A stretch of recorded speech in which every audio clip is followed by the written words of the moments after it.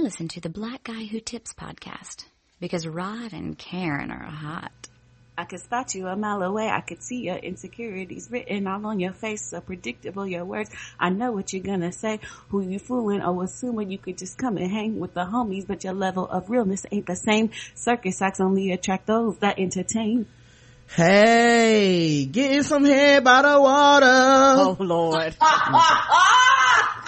We are in the house on a Wednesday, a very special Wednesday, if I say so myself, because it is a special day. It is day 280 that Bobby Shmurda been in jail. And also, hot nigga still hot in jail. He got hot cot. 3 hots in the cot nigga. We also have a very special guest, Nick Jew, who you guys might know from What's the Tea. What's going on, Nick Jew? What's up, internet?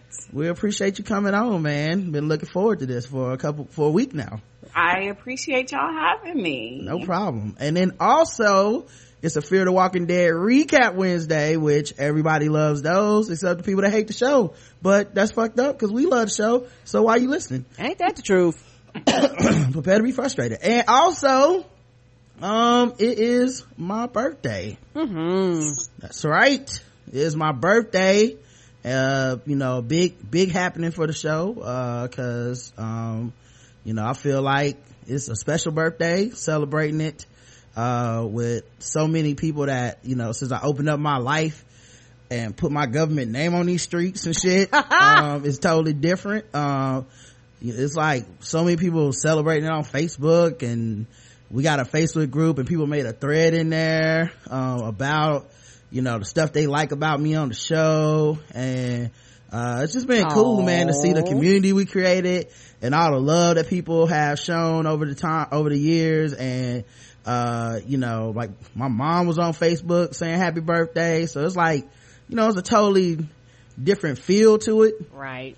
But I appreciate all the love. I can't even, like, it was so many people I can't even retweet and reply back to everybody, because it's so many people that I just have to catch what I can, like, hey, thanks. At first I woke up this morning like, I'm gonna send Bitmojis back to everybody, and then after like 100 I was like, yeah, you know what, that's long, that's gonna be too long. That's gonna be your whole day replying back. Yeah, but thank you guys for wishing me happy birthday and all the kind things that people said, man. We appreciate you.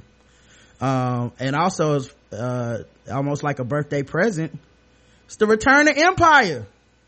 On your birthday, I remember when they announced that shit, Roger started doing the jig. I was like, hey, your birthday, dog. Yeah, Blackish returns too tonight. But y'all know I love that goddamn Empire. I can't help myself. Thank you to Bomani Jones for bringing that into all our lives. I hate watching it. Without him, nobody would really know about that show, man. But he put a lot of Black Twitter on with all them followers of his, and I would say that he's solely responsible for that wife beater Terrence Howard continuing to have success. So thank you both. Don't worry, y'all, I don't think he listens. Watch tomorrow, somebody gonna snitch. Stay off of Twitter snitching, niggas. Also, another happy birthday present to me. A federal judge ruled that the lyrics to Happy Birthday to You are not protected by copyright. Good. Yeah. So all the fucking restaurants that I've ever worked at can actually sing the goddamn song, versus everybody coming up with their corny ass version of that fucking song, and nobody knows it because it varies from restaurant chain to restaurant chain.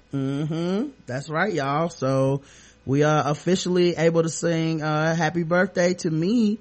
When you see me in these streets, it's completely fine, guys. Good, so you won't get smacked with a lawsuit. Yeah, just don't play the music, because the music is still protected. Okay, so just the lyrics. Yeah, no, don't hit them keys. You're gonna be paying somebody some money. Don't hit that A flat, you're gonna be in trouble. Yeah, but if you just want to sing Happy Birthday to You, the 1893 version, not the remix, you can go ahead and do that now, man. Shit, what's the original version then? All I know is Happy Birthday to You. That's the original. That's 1893. The remix is like, Happy Birthday to you. The Black version. Happy birthday. Okay. I just figured out that song was about Martin Luther King like 5 years ago. Oh, I just figured it out today. Don't feel bad. All I know is everybody that when it was black folks got to singing and clapping, that was the birthday song. I did not know that. Yeah, it's a Martin Luther King song. Oh, well, good for him, man. I wonder what other songs are about him. Pride in the Name of Love by U2. Oh, did you know that the remix to Ignition is about Malcolm X? Oh, really? Yeah. Very little known fact. Look it up. That's a good one. Y'all add that to Wikipedia. But yeah, so you guys can officially sing me happy birthday, everybody. And of course, we are sponsored and shit, so let me do all this work up front. First, let me tell you, you need to go listen to What's the Tea. You can find it every Tuesday on iTunes and the Stitchers. Just search What's the Tea. Nick Jew and Reggie are to the edgy, are delightful hosts that bring you into a world of just friendship and joy and shade and ratchetness and all kinds of shit every week, man. I don't miss an episode. I don't feel like y'all should either. No, it's worth it. They updated that logo. I love the logo with the little teacup. I was like, oh, that's Doggo from the Breakfast for Dinner podcast hooked us up. It is so precious. I was like, this is everything. Oh, and for those of y'all that be like, when we say meanwhile on Instagram, that's straight from them. Straight from them. So y'all can that's like our that's our booze over there. Matter of fact, Reggie sent me a birthday video. Like, did he sing to you? Nah, he didn't sing, but he said, "What's up, nigga?" like that. So it was like a long nigga, but I appreciate that, man. So and I don't know if he watched the Fear the Walking Dead. So I didn't even ask him to be on. That's my bad. He's up in Massachusetts being an old famous nigga. So yeah, she can't even get him to listen to, was it Serial? Listen, I'm still trying to get, we got like 6 voicemails to play about Serial. and she like, well, you need to watch the show. He's like, play him. She was like, no. Yo, did you hear that, this is totally on a tangent, but did y'all hear that, Serial is telling other journalists not to investigate the cases they're looking into because they don't want to spoil it? Well, I listened to this, so there's Undisclosed, and then there's this podcast called The Serial Dynasty, and he said that they contacted him directly and was like, stop calling your show The Serial Dynasty and stop using our logo. Right. And that makes sense because they've made so much money off of that, and it makes sense for them to tell people don't investigate the same thing they're doing. Of course it makes sense, because the point I'm trying to make is what I said the first time we talked about this. Cause it's a motherfucking business, y'all. It's a product. Like, and people don't understand that. People act like it's some altruistic, like, oh, we just want to help this guy out. No, man, they gotta sell this shit.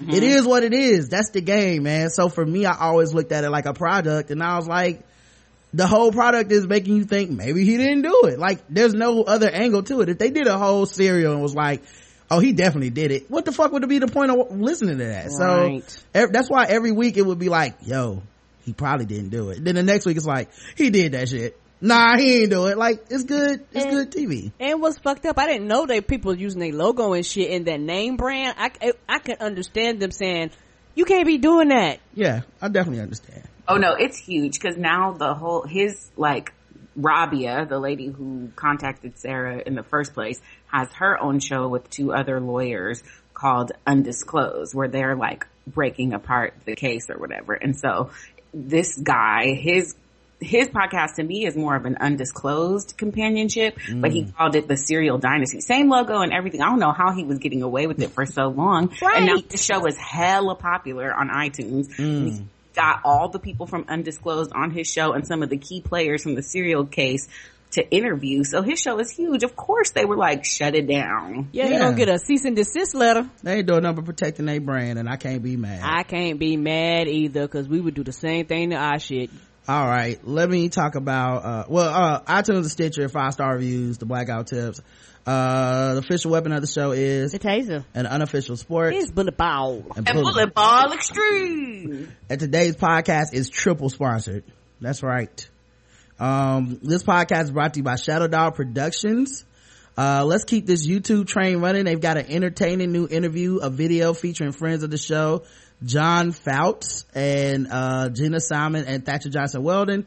Check it out and give them a thumbs up. It's on the website. I'll also put it in the chat for you guys to, you know, either click on or save at your leisure. But go give it a thumbs up if you haven't already.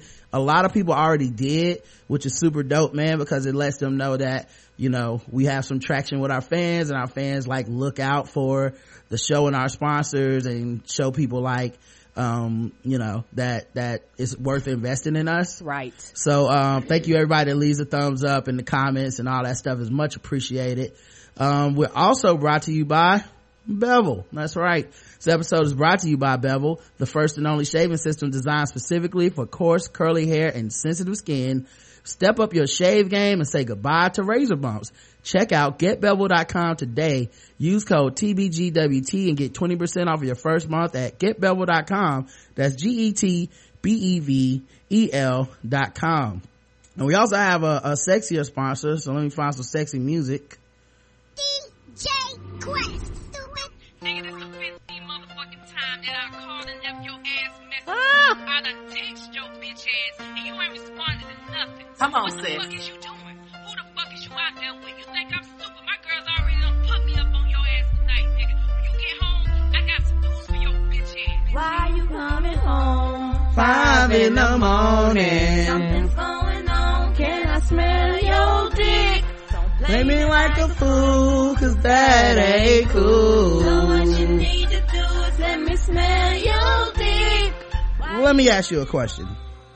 Are you getting enough of smelling that nigga's dick? Well, I bet you would love to not have to, wouldn't you? Well, AdamandEve.com wants to give you love that you can trust. Self-love. It's like the best kind. Nobody knows you better than you know yourself with 10 free gifts. First, they give you a sexy little surprise for yourself. Secondly, you get a second little surprise for yourself. And third, a little something in case somebody want to come over and watch Netflix and chill. Plus, you get six full-length adult movies on DVD in case you can't watch Netflix and you just gotta watch DVD and chill. You can do it back to the old school. And number 10, you get free shipping on your entire order. So what do you have to do to get your 10 free gifts? It's not hard. Go to AdamandEve.com and select any one item. It could be adventurous new toy, sexy piece of lingerie, or to take a selfie in, or anything that you desire. It's up to you, really. Just enter offer code TBGWT when you go to checkout, and you'll get your 10 free gifts. Go check out AdamandEve.com today, select one item, and get 10 free gifts, including free shipping when you enter offer code TBGWT. That's TBGWT at AdamandEve.com. Stop fucking with these niggas you can't trust. Don't be like Brandy on Love and Hip Hop Hollywood. All right. Going on, and I smell your dick. Don't play me like A fool, that ain't cool. Hey, my dick, wait a minute, hold up. To the asshole love. That's right. Oh shit. Domestic violence. All right. Let's get into this show. Oh man. Did you watch Love and Hip Hop Hollywood, Nick? Sure did. Man, that Ray J is something else. The best part about the whole episode was his face when he was dancing up in front of them strippers right before Homeboy's wife came in. Oh, He's yeah. the greatest heel of all time. He really is. His skill set is underappreciated in my opinion, and he should be a much bigger star in the realm of the world, not just VH1 and reality TV, but like everywhere. I totally agree. And I called it for The Rock, so I'm gonna just put it out there for Ray J as well. I was at The Rock's heel turn at a Raw in San Jose, and I was like, this dude's gonna have an amazing acting career. I'm calling it for Ray. Yeah, I feel it, man. You like, the thing I noticed about him is he has the ability to say the truth and the lie in the same tone of incredulousness, and it works every time. It's hard not to believe him. You know? Exactly. Like, he'd be like, of course I had strippers. You're like, what? You just said you weren't gonna do that. And it seems so logical. Like, why wouldn't you have a lax party in the apartment? Like, Right. Yeah, Princess be like, I guess I did agree to that. Wait a minute. I didn't agree to that. When did we do this? All right, man. I'm not even gonna play that theme intro because it's only like 10 seconds and I don't like it. But we gotta talk about Day Walking, man. All right. This is Fear the Walking Dead, episode 4 of season 1, Not Fade Away. I was actually listening to Podcast Fandom, And Nina noticed that they also used this title for an episode of just the regular ass Walking Dead. So I don't know if that serves any coincidence or any relevance to this show, but just thought it was interesting. It's the first episode not directed by Adam Davidson, who did the first 3. So if it feels a little different, that's because different people did it. And basically 9 days after the army quarantines the neighborhood and turns it into a safe zone, we catch back up with the family as everybody is trying to continue life as normal, but residents are beginning to kind of chafe under the strict military curfew that they're under. And Madison is stressed by the home and all the stuff she's doing, all the work. Travis is stressed out as a liaison between the military and the people who are in this I think they call it a 6 block safe zone. Chris is snooping around and finds out there may be survivors outside the fence. And Nick is back on them drugs. Lisa is being a nurse, doing the most. Griselda needs to get her foot worked on. Karen was absolutely right about that. And what else happened? Oh, and then Daniel Salazar is woke as per use. So I'll start with how we always do. Just Karen, what'd you think about the episode in general? How'd you feel? I loved it. All right, Karen loved the episode. I know y'all shocked out there in podcast land. Hope you were sitting down. Nick, how'd you feel about it? I also loved it. Well, this is gonna be it's gonna be a bit tricky here, but guys, I loved it too. I don't know what to tell you. But yeah, I loved it as well, man. And I like I said, I just like the concept. I think we really hit the nail on the head the first time we even talked about covering this show. When I was like, we were both like, yo, I just want to see the process that they go through to get to where Rick was. And a lot of people don't want to see it, so they really need to stop watching the show. Like, cause a lot of people say, it ain't got zombies. It's the motherfucking beginning of it. So you're not gonna see zombies just falling out of the sky, chasing them down the street and shit, because this is kind of the beginning of the outbreak. Yeah, I was low-key frustrated rewatching it today because, you know, I rewatched it and live tweeted again so that I can like have my notes. And it was a little bit frustrating because like, people feel like that's an invitation to tell you they don't like the show. I'm not asking your opinion. Right. Like, I give 0 fucks. I was not fielding opinions, guys. I just was. I didn't watch the original Walking Dead. I've seen like 3 or 4 episodes of the very first season, and I feel like that puts me at an advantage because it seems like the people that I've seen tweeting about it, they just want the Walking Dead. Like they won't take this show for what it is. Yeah, and it's like, which is funny because all those people, once they interrupt my mentions and I start being like, well, okay, let's talk about it, almost to a man they'll be like, well, I don't really like The Walking Dead. I'm like, well, what the fuck you watching this for? Right. There's a lot of people who hate watch The Walking Dead and have been doing it for 4 seasons, and it's really frustrating as somebody who likes the show, just to like, anytime you mention it, they have to like constantly bombard you with how they don't like it and what's wrong with the show. And it's like, if you go, well, I don't think that's a problem, I like that, then it's like they can't just walk away like, okay, well, guess we disagree. They have to be like, no, because look, think about it this way. I'm like, no, I thought about it that way and I like it anyway. Right. And that's, I really do feel about, that's how I feel about that show. Any show that I really, really, really love, I hate to be like this, y'all. I don't give a fuck if y'all like it or not. I'm just putting it out. I don't care. Yeah. So anyway, they open up with, Nick chilling in the dirtiest pool. Wasn't it nasty? He already was hella dirty, so it kind of cleaned him up a little bit. Right. Maybe that's what happened. It was clean, he hopped in, and then got greasy. Yeah, that was the residue of him from being in the pool, was all that dirt, cause that's what happened when you don't have the Mexicans cleaning your pools. It get like that nasty. And he was shady. Racist, I know. No, Karen, that's racist. He was what was crazy to me though, he's had some shades on, he's laid back, like, you know, just completely chilled out, and all I could think was like, yo, no one can tell this dude's still high. Like, right. That's high people behavior, man. Right. And then Travis was going out for a run with headphones on, waving at people. Right, like everything was all good in the neighborhood. Yeah, and you know, my thing with Travis is, while I think he's gonna drive people who watch the show crazy because they know where this is headed, for me, he kind of makes sense in a way. Yes, he does. His thing is, this shit is gonna pass, we're gonna get back to normal. Right. And the thing right now is to show everybody a strong example of holding it together, being calm, like almost like President Obama. Like when something fucked up happens and the president has to give a speech, a lot of times his speeches would be like, you know, hey, everything's cool, don't freak out, you know, here's my birth certificate, come on, calm down. Like his whole thing is kind of like that. And I feel like that's what Travis does. So right, because his thing is that he just don't want the panic. Yeah.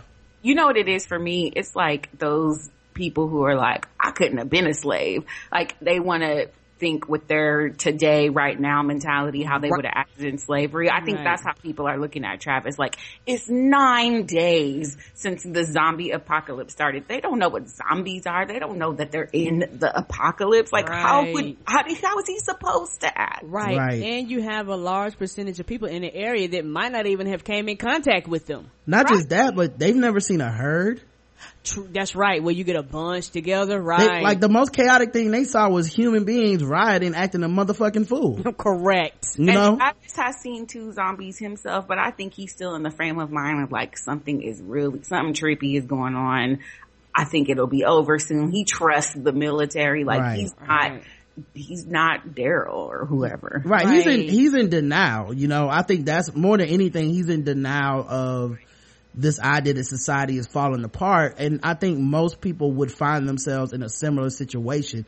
Right. You know, just from being on Twitter and talking to people, like people swear they so woke, but if that was the case, then like after 9/11, motherfuckers would have took over the government. Like it's not, people are not that fucking proactive when they're scared, you know? Correct. So when you're scared, you try to get back to a routine.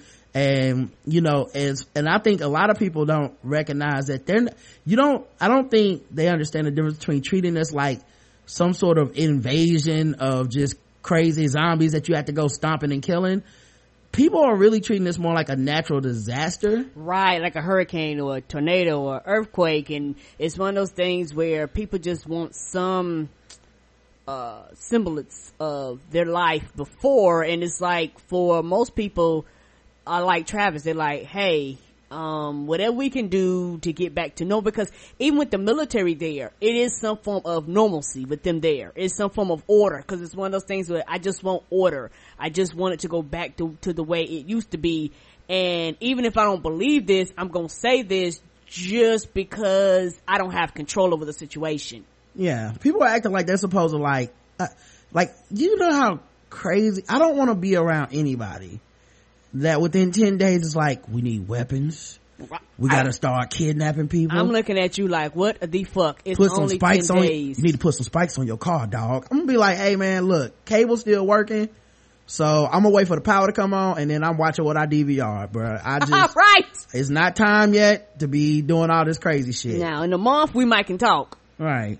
It's not like they gotta eat each other. Like they still have food. They get power for certain times. It's not like I think people are looking at it from the perspective of like, they know what's coming. And so they need him to be more ready for what's coming. But he ain't gonna get ready till it's time to get ready. Right. I didn't think, and the thing is, I still feel like this family's moving along at a fucking fast clip. Like they will be more woke than several people around them by the time they fully woke, because they still are like, you know, seeing shit that other people aren't seeing. The thing that's funny to me though is, we said from the jump, it's gonna be interesting how fans handle being smarter than the characters. Right. Because typically people just do not do well with knowing more than the characters they're watching. And they, you know, all of a sudden you hear they're stupid, they did this, they did that wrong. And you're like, yeah, but if you didn't know how dangerous this shit was, correct, you would do the same shit. You do dangerous shit every day. You don't think about it. Hey, that's the thing. They're just being normal, and everybody's like, I hate Travis. Then don't watch the show because he's your protagonist. Right. Yeah. And someone was like, I was talking to someone, they were like, yeah, man, I'm just so frustrated with these characters. I was like, kind of like season 1 of the regular Walking Dead when everybody was fucking frustrated with Rick. And it was like, I don't remember that. I was like, oh, I remember it because we covered the show and it was nothing but people being like, shit, for 3 seasons it was just people being like, when is Rick gonna finally wake up and realize that Shane ain't his friend and this ain't, and I'm like, yo, what would the show be fun if everybody got everything right? Would you watch that? Because I wouldn't. No.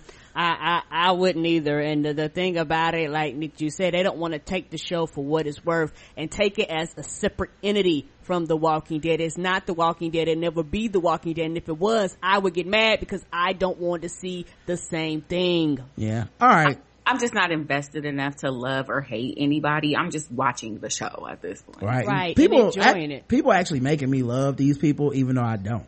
Because they hate them. Yeah, because they hate them so much. I'm like, what the fuck? They didn't do that. What is so bad about that?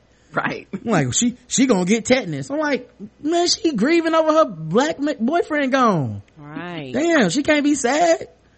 All right. So, the perfect day song was playing. I don't know the song, the actual title of it, but it was like a very ironic song because it was all about this perfect day and everybody's like sunbathing, jogging, trying to do dishes, and it's like nothing's perfect. Everything's so close to being fucking fucked up, but they don't know. Right. Chris is on the rooftop getting his journalism on. He got a camera and he recorded a house that had been burned up, and he said people been packing up, people been watching houses burn, which is some Detroit shit. Right. And if you're watching houses burn, you know somebody's out there. Yeah, he said that was better than TV for some people. But the thing is though, if the houses are burning, he also said that people had packed up and left and they hadn't seen anybody for a few days. So I'm assuming, he said people were probably heading east. So they probably did the same shit that they were gonna do, but the military showed up right before they would have left. They, you know, like they boxed them in because if they would have left when they had chose left and not returned back, they probably would have been gone. Yeah, they would have been gone like everybody else, and that's kind of which is, you know, because some people are like, they killed everybody in the zone. It's like, well, if you listen to Chris, he said people got up and fucking left, which is the same shit they would have done. It's just literally the military coincidentally showed up as they were pulling out the neighborhood. Right. So, you know, that makes sense that there's not a ton of people alive just walking around going to work and shit outside the fence. Right. So he said, I noticed this move. He said, Travis says we're the lucky ones. He don't call his dad dad. Right. Yeah, that relationship is strained. Travis says we're the lucky ones. Throw those dudes a parade if we let them. And look, we're grateful for our saviors, to the ones who protect us, to those who know that it's feeding time at the zoo. So I was like, Chris probably had the ill Tumblr. That deep shit. Yeah, he looked like Jaden Smith. Yeah. Yeah, you know he wanted to be about them zombie lives matter. He was on the scene with the camera. And they were showing that the military was still letting people in, because they showed like a couple people bringing like one box and coming in, and it was like a ragtag group of people. So it wasn't like like it was kind of confusing because it didn't seem like the military was just killing everybody they ran into if they were letting some people in at the beginning. Right. So, you know, it's just, I don't know, it was just an interesting note that I saw. I have a question. So are they just putting them in the houses that people ain't in no more? Like, where these people gonna stay? Yeah, probably putting them in houses that people ain't in. Okay. Chris saw a flashing light off in the distance and he was like, hello, and then it cut to the theme starting and shit. So I felt like Chris seeing that light and that the same impulse that made him run to that riot kicked in. Like, I got to know, what's out there. And right. Maybe they need help, maybe I need to record this for my journalism or something, because he seems to be documenting everything. And I actually kind of like that about Chris, as far as this idea of like documenting and cataloging everything and watching the military, because it just gives his character something different, and it's a good narrative device to kind of let us into his inner thoughts and shit like that, with the camcorder and shit. I don't know how long. At some point I'm assuming this luxury will pass. Yep. but for right now I was okay with it. So Travis comes in from jogging, and Madison and Alicia are looking at the clock, and they have a couple sticky notes up next to the clock, which I'm assuming the clock is battery operated, and it lets them know when the power's coming on. Yeah. And they were late, like the power hadn't came on yet. The military was supposed to cut it on, and Travis comes in and was like, "What's up, y'all?" And she was like, "Oh, so you back, look who's home." You went to the fucking Y. Right, yeah. Would you said Liza? Because I don't know where Liza be. Yeah, when you gonna take a shower, by the way? So he comes in the house thinking, and she was like, about to catch an attitude, and he was like, "Don't worry, the grid apparently they don't want to put too much stress on the grid, so they've been turning the power on in intervals," which isn't really that new to California, because California's had roaming blackouts before to conserve power in the past. But it was, apparently this is the technique that the military is using, where you get power for a certain amount of time, then they turn it off. So one thing that was funny though is this is like the second or third time Travis has pulled the "it's gonna be okay" move, and then the power turned on. And I was like, yo, he is the luckiest dummy, yo. He is so lucky. He really just be like, "It's gonna be all right." Juju. Then he'd be like, "See, the power's on. Damn, why was you tripping?" It's like, she really had a good point. So she talked about repainting the family room. Madison was trying to have some other priorities, and I was like, you and Travis in denial if you think repainting that family room gonna matter. But she thinks, hey, it might come back to, honestly, I don't even think she thinks it's gonna come back to normal. I think she thought that repainting the family room was like some shit to pass the time. Right. And didn't she say something to Alicia about still being able to see like the blood stains or whatever? Yes, and she said, because Alicia was like, "We just repainted it a couple weeks ago," and she was like, "Come on, dog, it's ugly up in there. Let's do this." And then they get into this argument because Travis is apparently the military leader Moyer's right hand liaison. They even call him the mayor at one point. Between the people in this 6 block radius and the military. And Maddie was like, you basically staying out this house talking to this dude. I'm doing all this shit by myself. My house is a refugee camp. My daughter's room is an ICU for strangers. Someone has to cook, someone has to clean. And I was like, yo, really, that's all the same problem. But I feel you though, Maddie. I'll be mad too. She tried to act like it was different problems. Anyway, she was Travis was like, and then she was like, and Lisa's not helping where she's at. And he was like, she out doing her nurse thing, helping people and shit. And he was like, "Is that what this is about, Lisa?" And she was like, "No, it's about you." I was like, it's about Lisa. About her. Yeah. Liza out there getting her nurse on, and you gotta stay at home with them kids. And Chris, are you mad? I don't blame her. I wouldn't be too pleased to live with the baby mama either. So you can't. I mean, look, the things that they are concerned about are things you can be concerned about when you have food, shelter, clothing. Right. You know, you don't have starvation happening. Right. People mad they petty, but it's like, yo, this is not sleeping in a hut hoping a zombie doesn't creep by. Okay, correct. So I'm gonna be saying something about your ex-wife just sleeping under my roof with your kid. So yeah, so she told him that he runs off to play man of the people with his soldier friends. I was like, ooh, that's a low blow. And then Alicia finally got tired and was like, "Can y'all niggas stop acting like everything is okay and we can have this domestic argument? Zombies people, hello." Right. She had and she was like, "Y'all here fucking arguing about bullshit. It's some shit happening around here."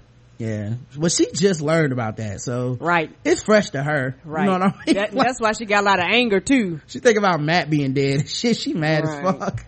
She's like, my man is dead. Damn. And y'all arguing. Then Travis goes up to the roof because his answer to this argument that he's not helping enough is, of course, the same answer all dads have: let me go find my son and make him do the chores.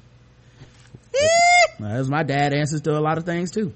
Right. So Trish is on the roof and Travis is like, hey man, come off the roof and come help your stepmom basically paint this house and shit. And Chris was like, hey man, I've been recording up here on this roof and I've seen this light, look at this. And Travis just treated the whole time like, you're just making it up, it's not a big deal, I don't see anything, it could be anything, just come on off the roof, and not listening to Chris at all, brushing him off. And that's probably a lot of the issues that he's had with him, is that he brings shit to him and it probably constantly got brushed off like his shit didn't matter. That's why he called him Travis and not Dad. Right. That's how it happens. That's a word. And the thing for me is, in that scene, I just thought Travis doesn't want there to be anything. Like, he just doesn't want there to be anything or anyone out there signaling for help, because it would mean the military's lying. It would mean that people aren't doing their jobs. It would mean somebody needs help. And he doesn't want to be responsible for any of that shit. So he's just like, fuck it. The military would have got him if they were supposed to be a person out there. Cause he the one gonna have to go and see. Yep. So Maddie goes to check on Nick, and Nick is like chilling at the pool, and she's like, I found the drugs on the counter that you're supposed to be taking to get yourself off of heroin. And he was like, man, I don't need that no more, baby, I kicked that shit. Right. And I'm like, hold up, so in 9 days, look, I don't know enough about being addicted to heroin, I'll admit that up top. But I don't think it works like that. In 9 days, you went from, I got these 2 cheeseburgers, I'll suck your dick, to give it to Griselda. He was like, give my drugs away, I'm good, she needed more than me. I'm like, dog, you playing this so, like, you fucking the illusion up, like you playing it too bad. Like, you should have at least took the drugs, even if you didn't take them, to keep the ruse up. Right. But it made Maddie suspicious, which, obviously she should be. So then she's like, all right, well, I got your drugs if you need them, and put them in the pocket. She told him, don't try to be a hero. He said, I won't. And then he said, hey mom, are you okay? And she said, enjoy your swim. And he swam in that dirty ass pool. Yeah. Moyers is giving a speech. That's the government leader guy. And he gives a speech like Chris Christie gives a speech. Yes, he does. This shit was very forceful. You come in there like, listen here, bitches. Everybody in here lucky to be alive. You're lucky we're here with these fucking guns and you ain't out on the outside. I got a question. Shut the fuck up. I'm talking. Yeah, he, which is funny because he did get interrupted a lot for a dude that got all the guns and the soldiers. Right. Yeah, they didn't care. They was like, no, we have a question. Like, they was like, we still citizens. You was not gonna shoot us. That's when people don't have a fear of the military. He said the DZ remains off limits while we dispose of any hazardous materials. Somebody was like, what hazardous materials? What's going on with that? And yeah, I told you, a lot of them probably are oblivious to just everything that's happening. Of course. But you gonna turn the phone back on. Right. When can I get back on Facebook? See, he was like, man, anybody outside the fence, you gonna get in trouble. And they was like, when will we be relocated? They was like, what? No, just stay in the fence. Damn. Right. No, you are safe. Here is safe. Like we can't send y'all to ship y'all nowhere. Said health screenings will continue. So now they got health screenings, to which I just felt like the missing word that was mandatory. Oh yeah, it's mandatory. Yeah. It said, and then Ophelia was like, what about medicine? We need medicine. And he was like, yeah, we ain't got no medicine yet, so keep boiling that water. So you don't die. Yeah. And we have to shoot you. Someone asked the people outside the fence, where did you move them? And then he finally got enough of their shit and said, you are in one of 12 safe zones. Be nice so I don't have to shoot you. And I said, that's the real message right there, this whole little speech. Right. He trying to be nice to y'all. He's like, look, we could just kill y'all niggas and like keep the houses for ourselves. We good. So then Ophelia goes to get supplies. I guess they have daily rations.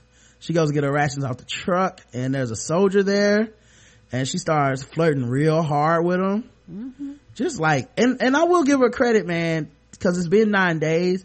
The way she was flirting made me feel like, well, maybe in that 9 days they've developed some type of relationship or something. But then I was thinking, like, it's only been 9 days. Right. She just her game was just that smooth, man. Right. And this was this was the same dude, that's right, that was checking her out when she had went up there before. So how old is Ophelia? Because She got to be in her early sometimes they try to make 20s. her 20s. Yeah, because sometimes they try to make her seem like she's like 19, but then when they zoomed in real close, she looks like she's about 35. Right, yeah. I got the feeling that she had to be in her 20s, Right. too, but yeah, I guess they haven't really covered that. So, But I'm assuming she's of adult age. so Ophelia was coming on to the soldier dude, and he was asking her name a couple times. You could tell he was feeling her too. And I was like, okay, so dude, think he got game. He think he be pulling chicks in 10 days and shit. Okay. Right. I was like, hey, they're here fucking. They're gonna fuck around and get fucked up out here trying to fuck in the back of the parking lot out here in nowhere zone. We hadn't got to that part. Oh, my bad. Moyers takes Travis aside and tells him, look, it's a dude up the street, Doug, who will not take his health screening. This actually mandatory. That which we find out that it's mandatory because he said, you need to talk to him because if you don't talk him down, I will take him down. Right, which means we will kill him. Yeah, or just bust in there and make him do it, And I was like, all this because Doug won't take a health screening? Well, this is the thing. At that point, did y'all think Doug was a zombie or did y'all think he just was scared to take the health screening? I thought he had got bitten or something and he just didn't want them to find out. That's what I really thought. I thought he had got bit, scratched or something, and he was like, if they come in here, I know I'm dead. Yeah. What about, same thing for you? Yeah, I thought he was a zombie for sure. All right. So I also thought he was a zombie too. Or I thought that was gonna be the twist was, oh, he's a zombie or he got bitten, he's turning. But, Doug was just a bitch. He was just sitting in the bathroom crying, looking like Zach Galifianakis. Right.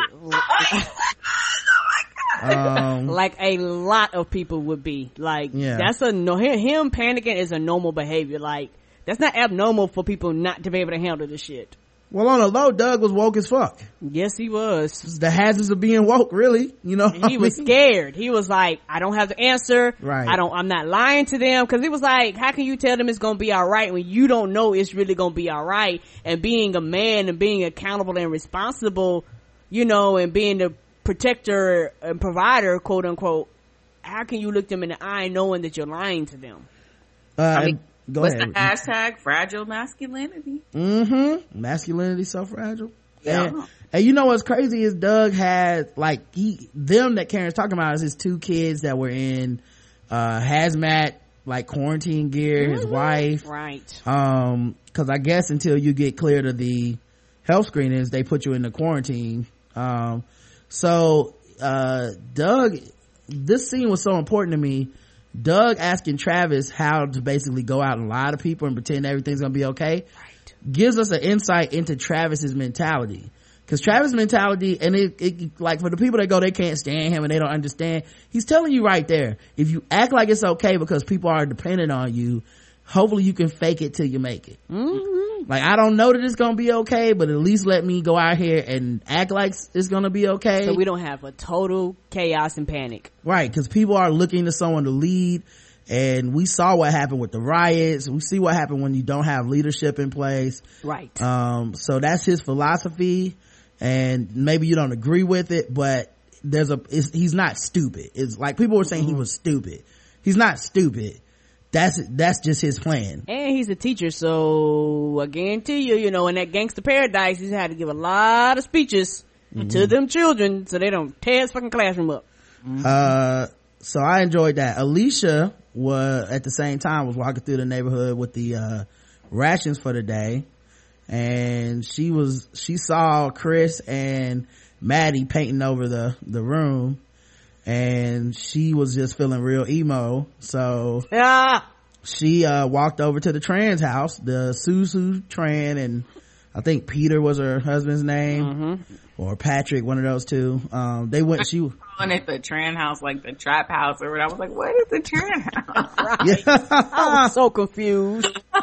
She went to the Tran's house, and yes, it was really a garage, but it believed it was a house its whole life. And now she went over to their house, and she walked through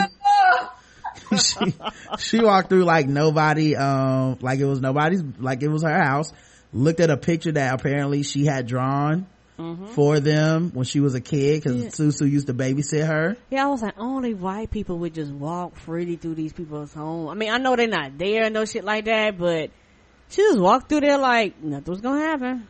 Yeah, well, I don't think it's not really dangerous yet. And that's true. And it's the familiarity, because, you know, when Maddie was standing in front of Susan, she had said, like, this woman watched my kids for me. So she was basically like their grandmother. So, you know, she had been in that house all the time, like after school, in the summertime, all that. So it was like second nature. That makes sense. And people in the fence aren't acting savage yet, so there's no reason to think you can't just walk to your neighbor's house. That's true. You know, like, it's not like, at least for me, unlike Walking Dead and other like apocalypse type shows, I don't have any fear that someone's gonna get like kidnapped, hemmed up, raped, whatever. Unlike a lot of these shows where it's like even if it doesn't happen, there's a constant threat, like, oh, you're out by yourself, something fucked up can happen. Right. Well, that's not the case right now. So when Alicia walked in that house, even I didn't feel scared. I was like, okay, she's going in the house. It's obviously being cleared by the military. That's true. I keep thinking, well, somebody else could have squatted in there. Maybe wait, the way my mind ticks. Yeah, it's cool. You just woke. You real woke. I'm not. So she walks in, looks at it, then she looks at her arm. She still hasn't taken the ink that Matt drew of that heart on her arm off. And I was like, you ain't took a shower in 10 days, girl? Well, she nicked dirty ass sister, so probably not. Right. What that thing smell like? Ugh. Oh Lord. A zombie. The undead. The zombie's gonna come by and not be able to tell it's her. They don't keep walking by. So she started crying when she saw it, because she misses him. And he dead. He's been dead for about 10 days now. Yes, he has. So I just can't wait for a couple days later when Alicia has goth clothing and black eyeshadow and it's coming, black lipstick. So Liza I think they say it Liza. Liza goes around on her nurse rounds, and she's going to see Hector. And Hector is living in I don't know, do y'all know the relationship between Hector and the woman who was there? Do you think that's like, I thought it was his wife? I thought it was his wife too. Okay, all right. So Hector and his wife. Hector has congenital heart disease, so she's been basically giving him morphine to get him through the day. And that's it. And his wife, whose name escapes me at this time, but I'm sure I wrote it down later, she was like, thank you. You know, she appreciated her looking out for Hector. She said he was all that she had, and she wanted to give her some food. And Liza didn't want to take the food, and she didn't really want to talk to her. Do you think that was because she is not a real nurse and she felt ashamed, or what do y'all think it was? When I watched it the second time, that was my thought, because I had missed all of that the first time, and in hindsight, it made sense to me that she just wanted to talk about as little as possible in case it's a question she can't answer or something like that, or she feels bad because she's lying. Yeah, because girl was like, here's some food, and she was just like, nah, you ain't gotta give me no food. I was like, girl, you better take that food. I ain't gonna need it on. You want them canned beans over this homemade shit she made? You better get that shit. So yeah, I thought she felt a little guilty. Karen, what'd you think? Yeah, cause I thought it was something where she was just like, I don't know what you cooking. I don't know what's up in there. I'm good. I didn't know how to really think, cause you know how some folks is funny about taking food from other people. You know what I'm saying? So she might have been like, nah, I'm good. I got food at the house. Or, I mean, it might have been one of them things where, you know, she wanted to do it out of the kindness of her heart, and she didn't want people to feel obligated to try to pay her. The idea of turning down food is so foreign to this like reality. Like that's gotta be a nice luxury, because, you know, in the other show they eating dogs and shit. So, right. You know, it's real in the field there. So Nick turns into a heroin ninja, hops up out the pool silently. Yeah, cause he peeked to see her coming out. Yeah. And we find out basically for however long she's been given this morphine drip, Nick has been paying attention to her walking out of this house and sneaking in, taking the morphine drip, sticking it into his toe. Right. Like his not toe, but the toe webbing or whatever. and getting high as hell. Yeah, cause I was like, I seen the dude, and cause they had it where the shot was you was above the bed, and I was like, is this dude about to die? You know, cause you seen him like breathing hard and heavy. I was like, oh shit, he about to turn. And then they slowly go deeper and deeper, and then you see this nigga laid on the floor up beneath the fucking bed. Which made me, like, my first thought was, what if dude turns into a zombie while Nick is under that bed? Right. Because he died because he didn't have his morphine or whatever. I guess we didn't have to worry about it because it didn't happen, but I was like, he high, he don't care. Right. So, and that's the signs of a true crackhead. A Yeah. true The crackhead. most crackheadest thingy I have ever seen. Like, damn, Nick, really? he really would just be like, I ain't shit. Well, why are we pretending?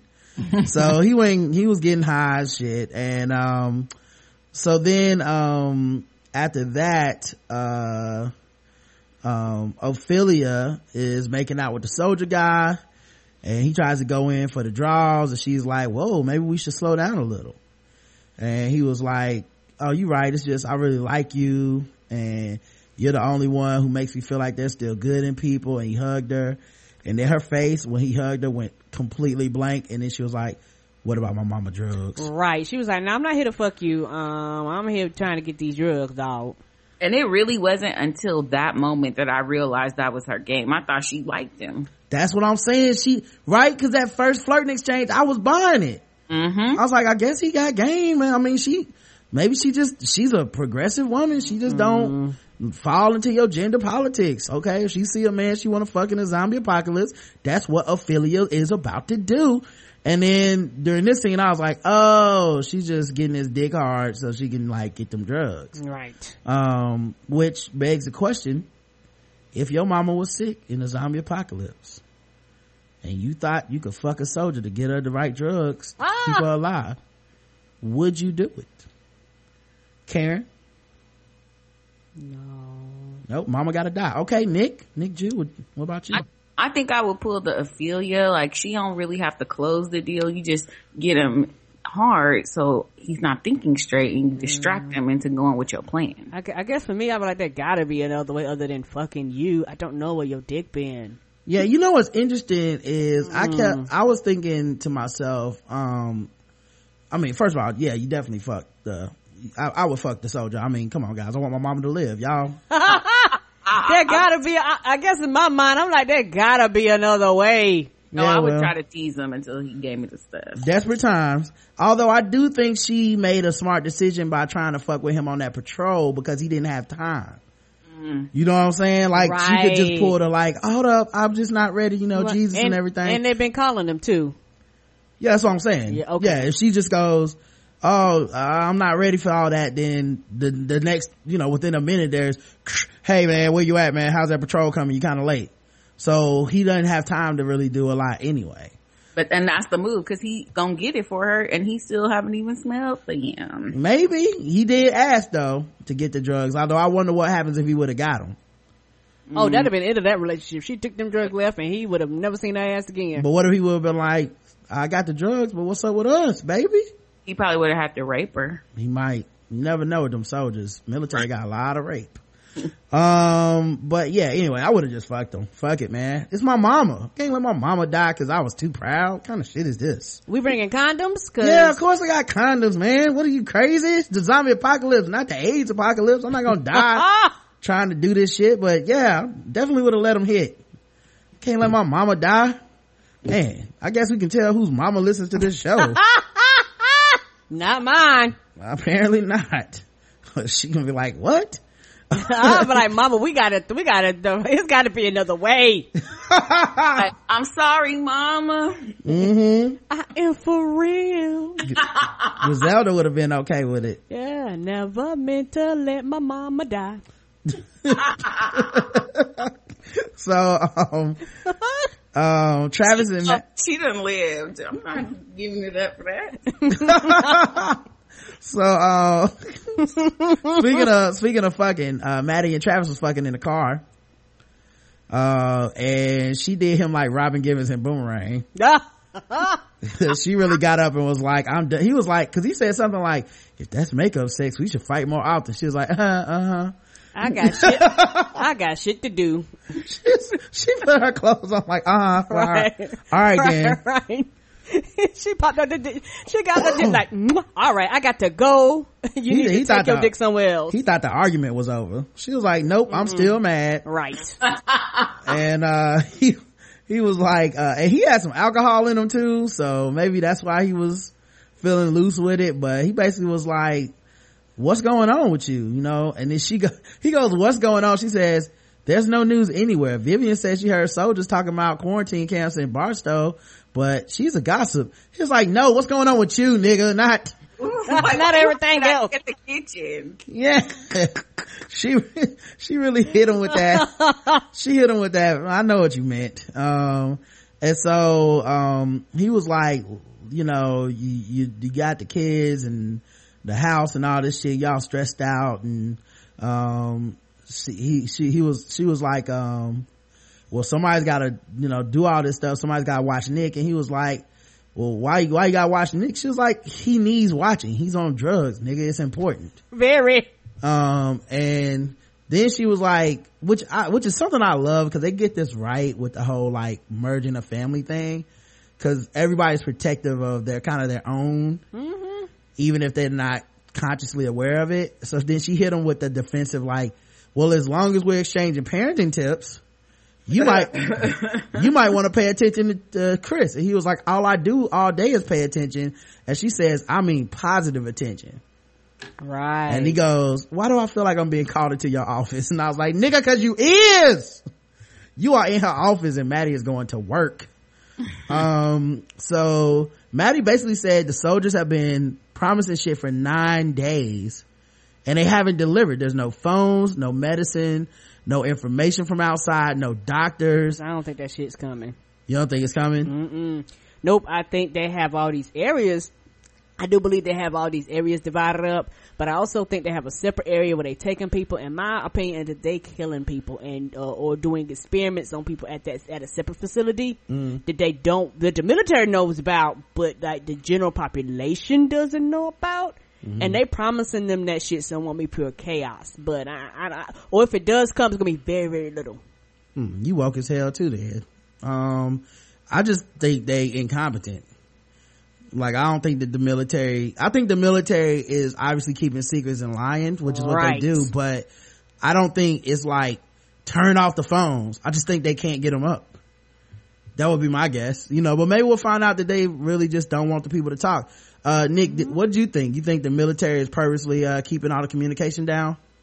I feel both ways about it. Like, I think both of y'all have a really good point, because they could just be incompetent, because I don't know, the military does kind of know everything. The government kind of knows everything. But I mean, do we believe that there has been a complete government shutdown over the whole state, over the whole country? Like, how much do they know? And how much do they know? You know, I don't trust them either way. You know, they do appear to be having some sort of, communication between military posts and shit though. Right. So and they are, cause he has orders, quote unquote, that he keeps saying he's getting from somewhere. So there must be communication somehow, but the people don't have communication with each other. Right. And just like, this is just my quote unquote theory. I think the communication is probably like in the little 12 areas, but it wouldn't surprise me if they lost communication outside of that area. Because at the beginning, Tobias was, you know, saying when he was, you know, out there on Reddit, was saying, hey, this shit is across all these different states. And, you know, when they was riding in the blackout, the thing blackout 11 states called the state of emergency. So I really believe that they're losing communication and they just don't want to show, that weakness, you know, cause you show weakness, it'll be chaos. Yeah, but that's different from, cause that's more what I'm saying. I don't think they can get the phones up. Like, I don't think there is communication. Like, you're just not gonna be able to call somebody. That's done. But Maddie was saying, well, maybe they don't want the phones to work, which I think is a different point. Which is, we trying to shut down communication for some reason, to which I'm like, what reason would that be? To shut down communication? That seems backwards to me. Yeah, and I'm on the fence because they kind of would want to shut down communication if this is something that has spread all over the country. Because I think right now they have the people under the impression that everything's going to go back to normal. Like, we have this area contained, we're containing all these areas, but I think they know that that they're losing the war. Right. Okay, well maybe that's what they're doing, to control everybody so they won't get too riled up, I guess. Me too. If they find out that it's basically over with, then they'll just overthrow the army. And so then there was a real telling exchange because Travis was like, look, cause she was like, I did look at that video, Chris said, and I saw the light too. And he was like, look, man, that don't worry about that bullshit. She was like, oh, so you did see it. Mm-hmm. Which I love that. Cause she calls him on his shit. You just ignored it because you just didn't want to admit that there was somebody out there. And before they could finish the argument, Maria showed up. Maria is Doug's wife. Doug is the guy who didn't want the health screening. Mm-hmm. And she got her kids out in their raincoats and quarantine clothes past curfew. Right. And I think Maddie even said, hey man, it's past curfew. And she was like, so shoot me. I was like, ooh. Maria's not fucking around tonight. And then Maddie was like, well, you can come in and wait with us and the kids. She was like, no, I'm not letting my kids out of my sight. Doug is missing. His car is gone. And Travis was like, well, I'm sure it's a perfect explanation. She was like, for what? We can't drive. Right. Can't nobody go nowhere. What are you talking about? We can only go 6 blocks. Yeah. So he was like, okay, I'll go. He realized she wasn't trying to hear it. So then Travis gets down on one knee and says to the kids, I'll find your dad. All right, we'll find him. And I was just like, this is Travis's thing. This is his go-to. He went to the Russell Wilson School of Leadership. Yes, he did. You stay calm, you stay focused, and you never stop believing in yourself. And I respect that. So I think this is when Travis went walking and found that car, and it was Doug's fancy ass car, and it was crashed into the fence or something. Right. Like maybe he had tried to get on top of the car and climb over. To which I'm not gonna front, I lost all respect for Doug. It's like, fuck this nigga then. Cause he was scared and frightened. But you gonna leave your family? I was mad too. Like, how Doug gonna leave it to and the way his wife was talking about his car, it sounded like he had been cheating on her with it. Mm-hmm. Yeah. And then that's his car. Yeah, he loved his car more than his family. And then the other thing too was, I was so glad they didn't cast a black dude to be Doug at that moment. I was like, ooh. Ooh, that would have been hard. Timeline would have lit the fuck up. So yeah, Doug Galifianakis somewhere missing and shit. And you know what that was, punk ass. He was like, y'all know what? Y'all niggas can stay here. He left his wife and kids like, I am out, bitches. Yeah, so I think he'd have left him regardless. You think he would have left the family regardless? Yes. Maybe. I don't know. Maybe he already had some side chicks he was running to see up something. I don't know. Right. So they come back and Maury is out hitting some golf balls, passing the time. Travis comes up and says, hey man, Doug is missing. And he's like, oh, he's not missing, we took him in last night. He was acting crazy. We ain't want him out there in the fence with y'all acting crazy, so we just locked him up. And Travis was like, you ain't tell his wife and kids? Right. He said, I'm not a social worker, that's your job. And then he hit some more golf balls and was mad because he shanked one. And Travis brought up that there was a light out in the DZ, and he said up on the hill, and he said that's not possible. We already cleared that area. So, but right then I was just like, yeah, he is gonna kill whoever's doing that light. Mm-hmm. And that too also made me think they're hiding something when they took Doug away, because Doug was woke. And yeah, like, can't be woke. Doug was too woke. Yeah, so yeah, he was like, oh, go ahead, Karen. Oh yeah, because his whole thing was like, I can't have chaos, I can't have people panicking, and him acting crazy was gonna make people panic. So he was like, no, we gotta get you out of here. And you gotta take Doug out the situation, because I don't want him to pull a Chris Benoit on his family. Like, Buddy just had the vibe. I'm sorry. Yeah. There's something went right. I'm profiling, okay, Yeah. but he had that kill my family and be like, I took him out of this world so that the zombies wouldn't vibe, and no, you gotta lock his ass up. Right. They was like, when was he driving? They was like, you can't drive, and they was like, oh, we gotta take you away. No, I think he drove his car towards the fence to either drive out of the fence or climb over the fence. Okay, and they caught and him. the military's like, the fuck you going, Doug? Right. And then they locked his ass up. It seemed, they tried to make it seem though like they took him in the middle of the night and maybe they took the car and crashed it to make it look like he ran away. Maybe. Oh, you know what? That could be their plan too. They could have done that. Although I would so that wonder. people wouldn't question. Yeah, I would wonder how his family wouldn't have heard that. But yeah, maybe that's what they did. Either way, Doug needed to go. He was tripping. I'm sorry. I don't feel sorry for Doug. Yeah, and I don't think nobody would have heard it because some of these areas are like far away from the houses. You know, because like where he was, I ain't seen no homes around him. I seen more like trees. So I don't know how big this quote unquote zone Well, is. his family would have. What are you talking about? Where he was? You mean where his car was? Right. Oh yeah, maybe, yeah. Maybe. Because it's kind of away from the homes, you know, so it's not like it's in the neighborhood. Yeah, I'm just saying, if they would have taken him, I feel like his family would know. Right. If they would have like forced him out of the house or something. That's true too. That's true. But at the same time, you know, who knows, man? Maybe he was dumb enough to come outside or something. Right, and they caught his ass. I don't know. Either way, good riddance. So who knows? He might be back. No. the kids will be better off without him. Anyway, Yeah! so Cynthia went and found Cynthia is Hector's wife. She went and found a taller, smarter woman to be a doctor. And Liza was feeling pretty insecure about it. That woman walked in, she looked like a supermodel, like her height and shit. Real tall. And she had that thigh gap, so you knew not to trust her.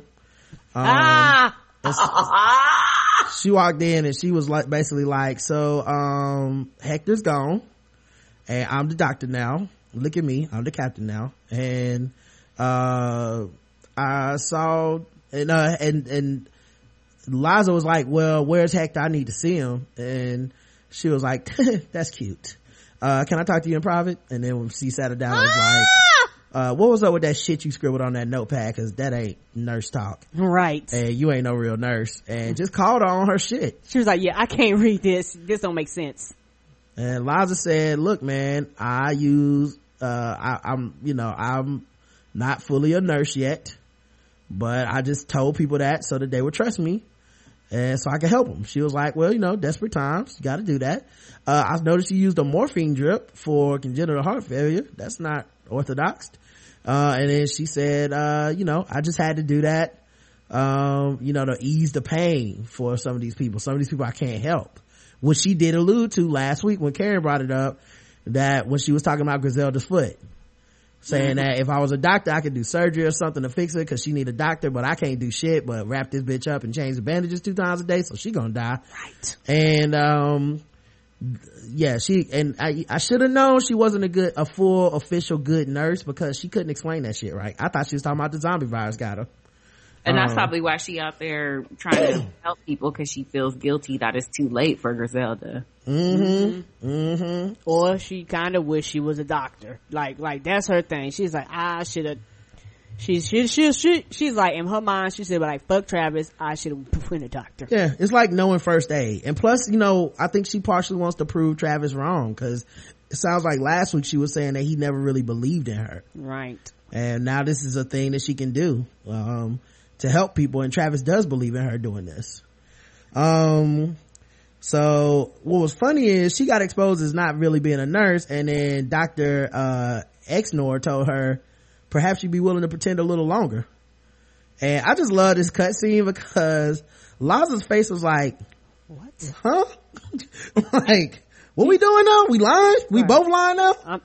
I'm down for a cause I didn't know I was for. Yeah, and then it cut away. Maddie cut a hole in the fence and went outside to see what was going on outside of the DZ. Like a boss. And White people. People were so mad at this scene, by the way. I thought it was great. Right. First of all, you can't say the show is boring and nothing's happening. And then when people do shit that makes stuff happen, be like, that's stupid. Why you going outside the fence? Something could happen. Like, I thought you wanted to see some shit. They just want zombies. So anything short of zombies is not good enough. True. Right. And that's There what's were no zombies in this episode. right. And that fucking frustrates me. Don't watch the show then, because this is right now is the beginning of the outbreak. So no, but I think it makes sense because of her nature, because Chris had told her he thinks somebody out there, he thinks they need help. So she was like, I'm gonna go see and investigate. Oh no, it made sense to me too.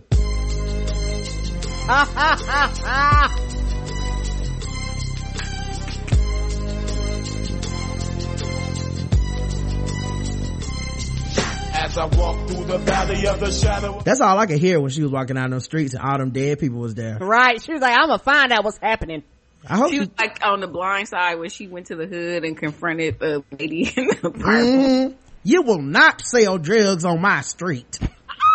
You drug dealers ought to be ashamed of yourselves.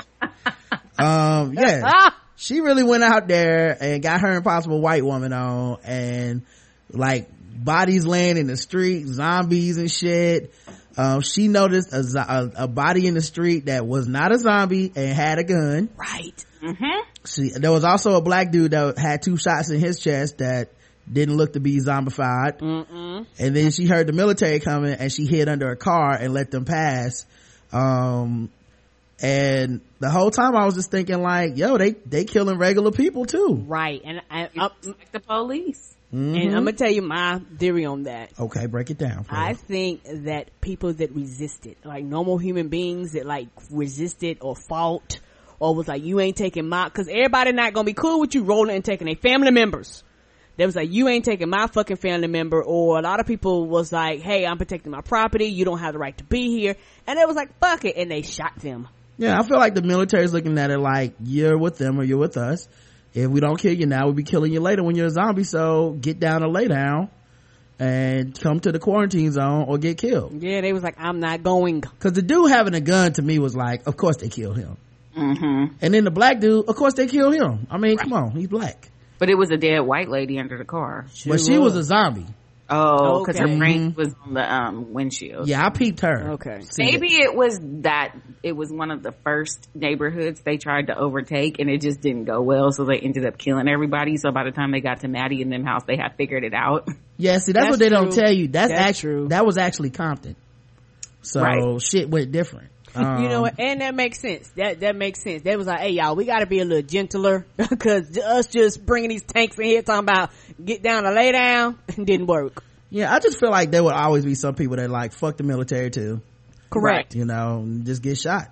So, but now Maddie is woke. She knows. And I feel like she went out the fence cause she was woke. All right. So, Dr. Exnor's checking on Griselda's leg. She's like, she needs surgery. We can't take care of her here. No antibiotics. This was always the outcome. So she kind of puts Liza's like guilt to ease. Like, it was nothing you could do, but we could take her to a facility and we could work on her. And she was like, okay, cool. But Griselda was like, no. Y'all are going to kill me. This is how it always happens. She was speaking that Spanish and shit. Right. She was like, why is she talking like I don't understand cause she understands English. So she was like, what? She over here talking like I don't understand what she's talking about, Victor. And Daniel was like, look man, we need to you gotta go with them if this is like what happens next, because he wants to save her life as well. He doesn't want her to die, right? Because he was that stubborn. But he's basically like, I still don't trust the government, I want to go with you. And he says I'm going with her. Dr. Exner says, of course, she's your wife.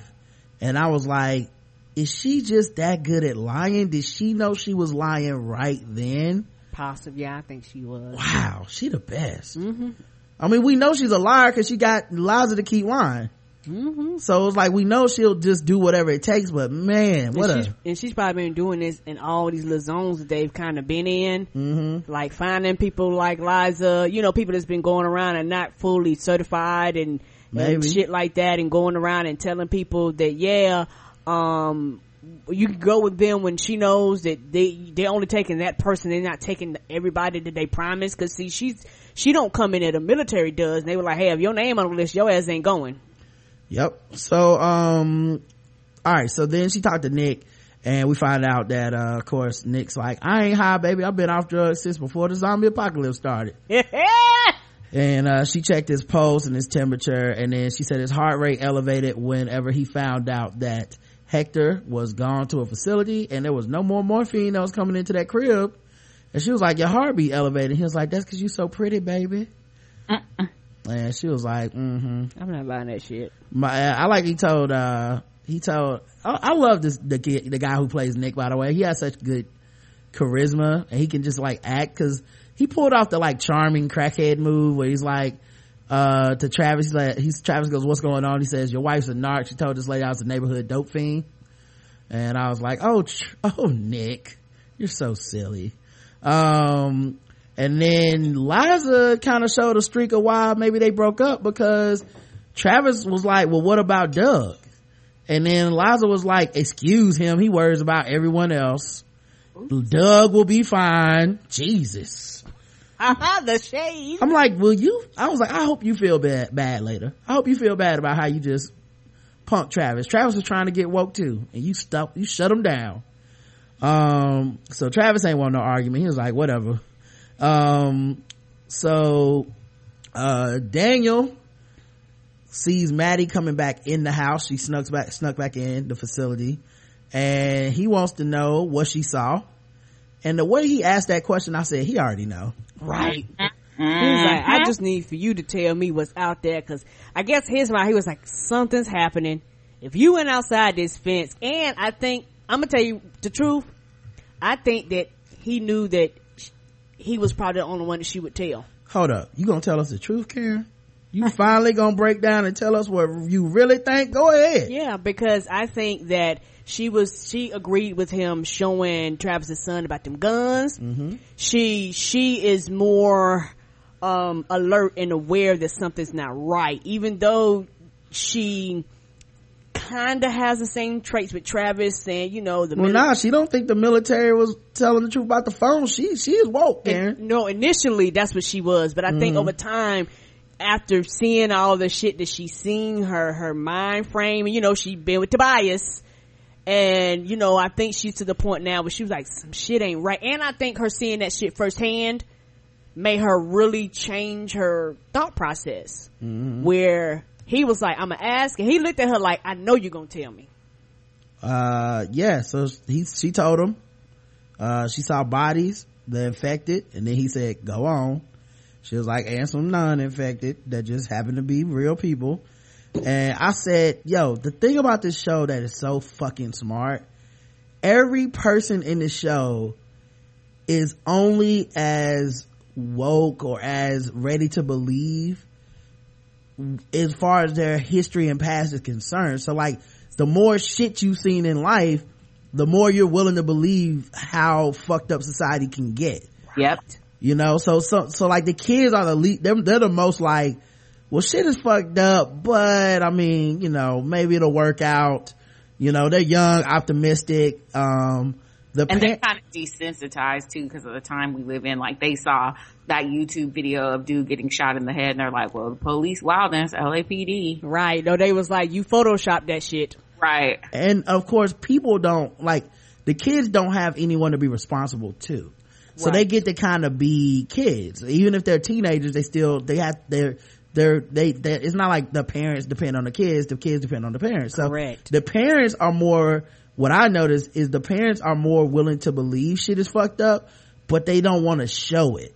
Right. So it's like privately or with each other, they're kind of willing to go into conversations, but when the kids are around, they're completely like, everything's fine, everything's gonna be okay, don't panic, it's all right, the government's working it out.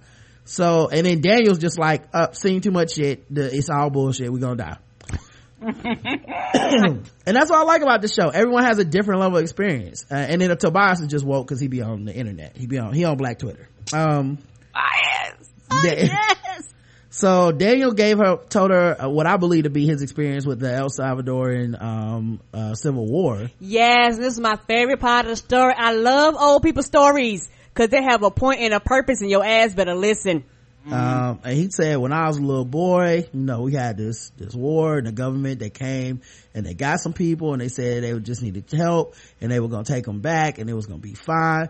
And my dad said they would come back, and they did come back. I was out in the river fishing or some shit, and I saw them, all of them, floating down the motherfucking river. They was buried in the motherfucking grave.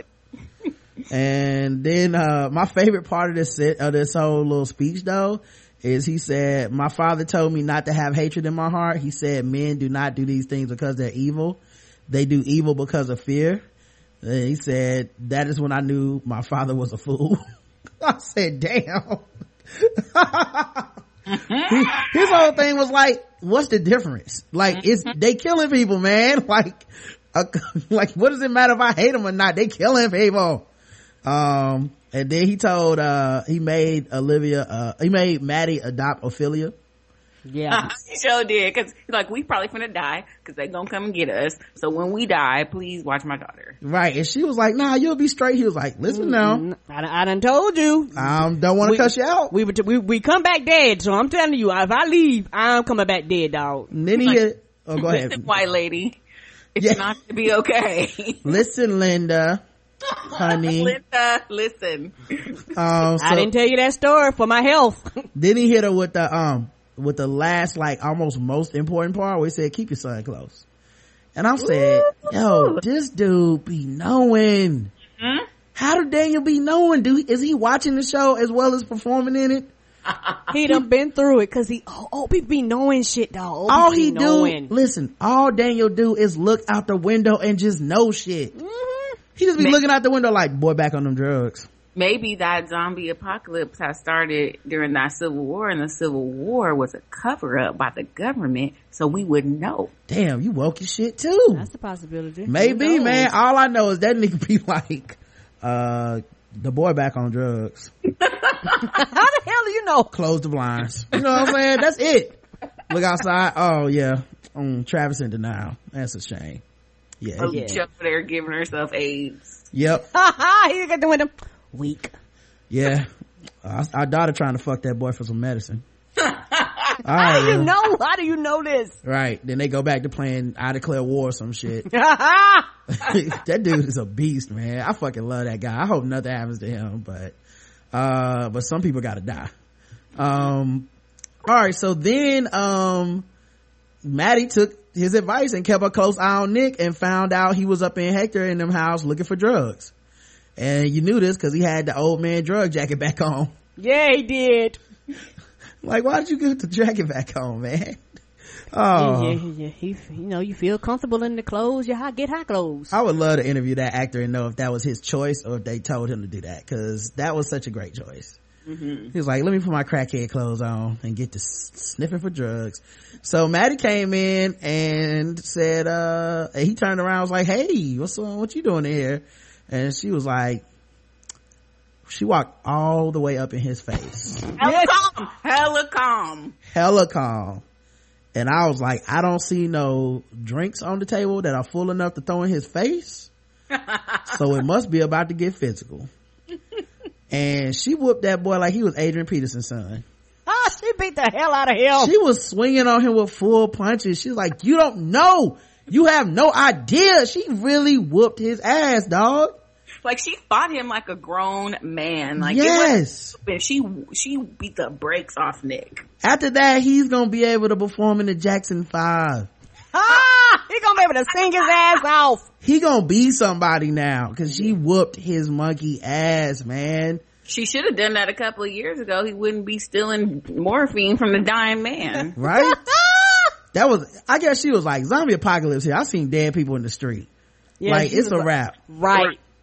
Like, the days of punishment and time out are over. Right. And I guess her mind, I guess a lot of frustration set in. She was like, you don't know what I've seen. Mm-hmm. You don't know the trouble you're causing. You just don't, and I think all that rage and anger and shit that she been dealing with, she was just like taking in these punches, nigga. Listen, and this boy can act. Right. He sat his ass in that room in the fetal position like he really was 6. Right. Like she stole the last piece of fried chicken and was like, nigga, you can't have none. She really did. He did the damn thing.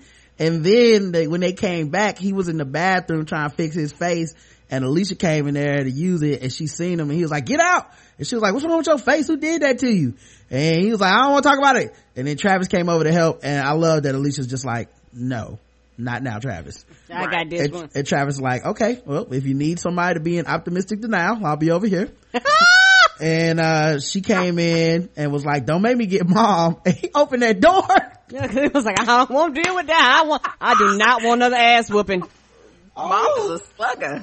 Yeah, he was like, that's how I got in this situation. Mama's strong. We definitely don't want that. So she came in and was talking to him like, what happened to your face? And I kind of love that they had the cause I grew up with a sibling, and sometimes you need that post whooping sibling talk to just kind of come down off the whooping, you know what I mean? Off that high. Yeah, to get a little closure, so she hugged him, and he started, man, and he cried so good. Like he had that cry like when you can't breathe. Yes.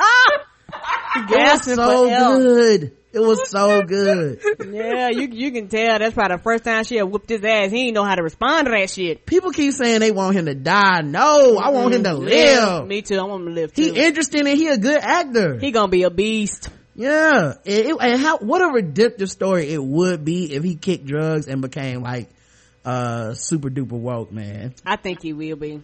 So anyway, so he gets his crying out. Maddie was in the car probably drinking liquor out of a mug. Hey baby. Yes. Yeah, cause Travis gonna be a beast when they be coming at Travis gonna be like, I kicked drugs, nigga, what did you do? Oh, that is Nick, but yes. Oh, Nick, my bad. Yeah, wrong person. Yeah, Travis gonna be like, oh, geez. Zombies, I believe in you. Yeah, he gonna be sitting in the mayor's office and shit, and Nick gonna be out there ready for war. Right. But I hope Nick can come around, man. Either way, the government came, and it was in the middle of the night, and I said, this ain't about to go down the right way. Because the government coming in the middle of the night is just the kind of shit you do when you don't want the neighbors to hear. Right. Which is, I'm actually kind of relieved that they didn't just like kill everybody or take everybody, because they might have wanted to keep it a secret. But yeah, so they had a list, and they had 2 names on it, and everybody assumed it was Griselda, obviously one of the names. Her leg is fucked up, right? And then her husband, because he said he was coming with her, right? And that lady had promised, and that's what she promised. And they said, we got 2 names on the list, and they said Griselda Salazar, and then Daniel was like, yep, and me too, I'm her husband. And they said, no, you're not on the list. He said, yeah, check it again, Daniel Salazar, that's my wife Griselda. And he said, nope, you're not on the list, we're looking for Nicholas, and I forget their last name, whatever. And fucking Alicia turned to Nick and said, run. Yes, he hit that. It's time for you to go. Run. And he made it to about the living room to the den. And but he didn't move, cause when she heard his name, she was like, oh no, wherever they're taking you ain't good. And he turned around and put his hands up, and then it was just a bad night to be Nick's face. Yes. Cause he got hit with that butt of that gun, and then they turned the gun on Travis and the rest of the family, and Travis was like, he's just a kid and an old man. Daniel was looking like, come on, man, you gotta say that. But he was like, what are y'all doing? And then they was like, look, he gotta come with us, he on the list. And they put Nick in handcuffs, put him in the car. Liza was outside talking to the doctor, trying to tell her like, you're not supposed to take him, I didn't put him on the list. She's like, he needs methadone, we gotta clean him up, he on drugs. And maybe this will be the thing that gets Nick clean. Maybe they have to give him forced rehab, kinda. Maybe they can do another time skip or something, I don't know.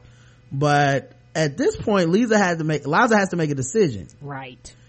She can either go back with the family, or she could come to the hospital where Dr. Exnor is saying they need her help, they need people like her who are skilled, And in my mind also, maybe she could keep an eye out on Griselda and Nick. Yeah, that was my whole thing. And I think that she had to almost like make a split second decision because she didn't give her long.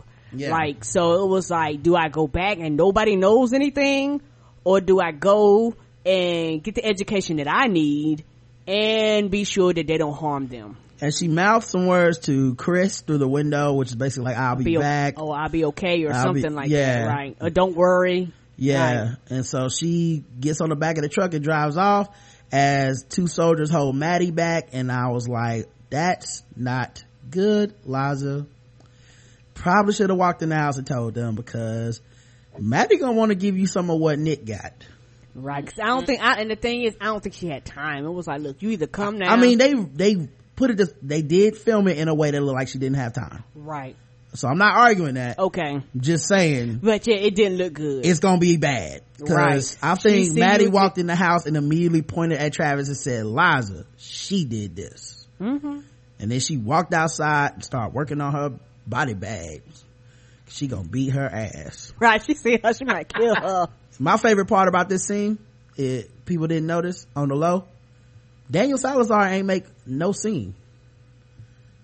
He already planned to get his woman back. He could. Like, and I already know I'm getting her out of there. Right. But like this, he already mapped out the Underground Railroad. He gonna be there. Yep. He's like, he gonna get it. Yeah, he like, oh, okay, so it's plan B then. Okay. Right. Mm-hmm. Cool. They're not gonna take her and I not find out. He probably already talked to her. He probably already told her, like, look, they might just take you and the boy. And, right. So I'm gonna see you, be ready at 12:30 on Thursday the 24th. I bet. You watched the show.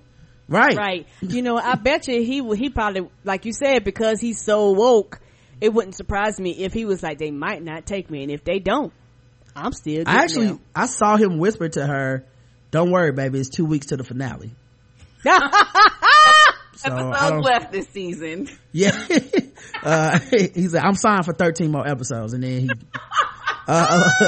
Alicia read Susu's suicide note. Karen, she killed herself. And the pills apparently were her suicide pills. And that they weren't pills that Nick took. I thought Nick might have taken drugs and that's what Alicia had discovered. No, Susu killed herself, and she basically wrote a note that was like, dearest husband, I'm sorry I killed myself, but what I saw today was too crazy to be hanging around with this shit. She's seen something. Yeah, she's probably seen some zombies and shit, and she was just like, you know what, man, it ain't worth it.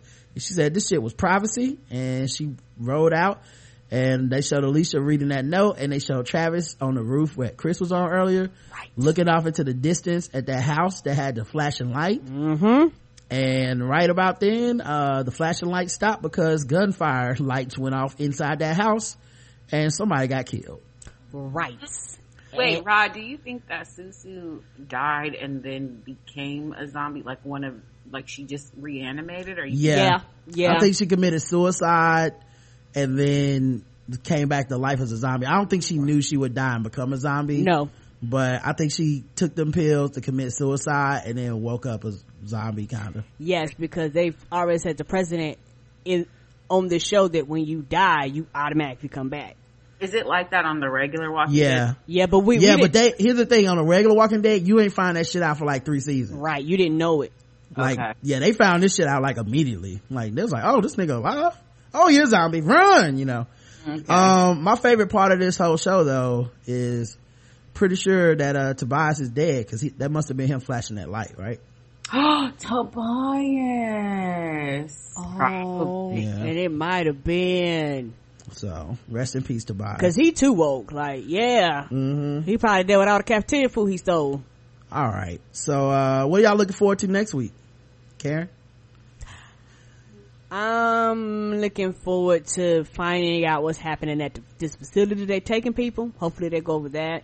And it looks like there's going to be some kind of form of uprising or division between the people there and the military. And it looks like some shit's gonna pop off that nobody's prepared for. So it's just gonna be interesting to see where it goes from here. And I think that whatchamacallit gonna tell them what she saw with all those people. Okay. Well, you looking forward to, Nick? I want to know where they going. Like, I halfway think it's a facility where they're experimenting on zombies, and I don't know. I just want to see where they going. Yeah, I'm with you.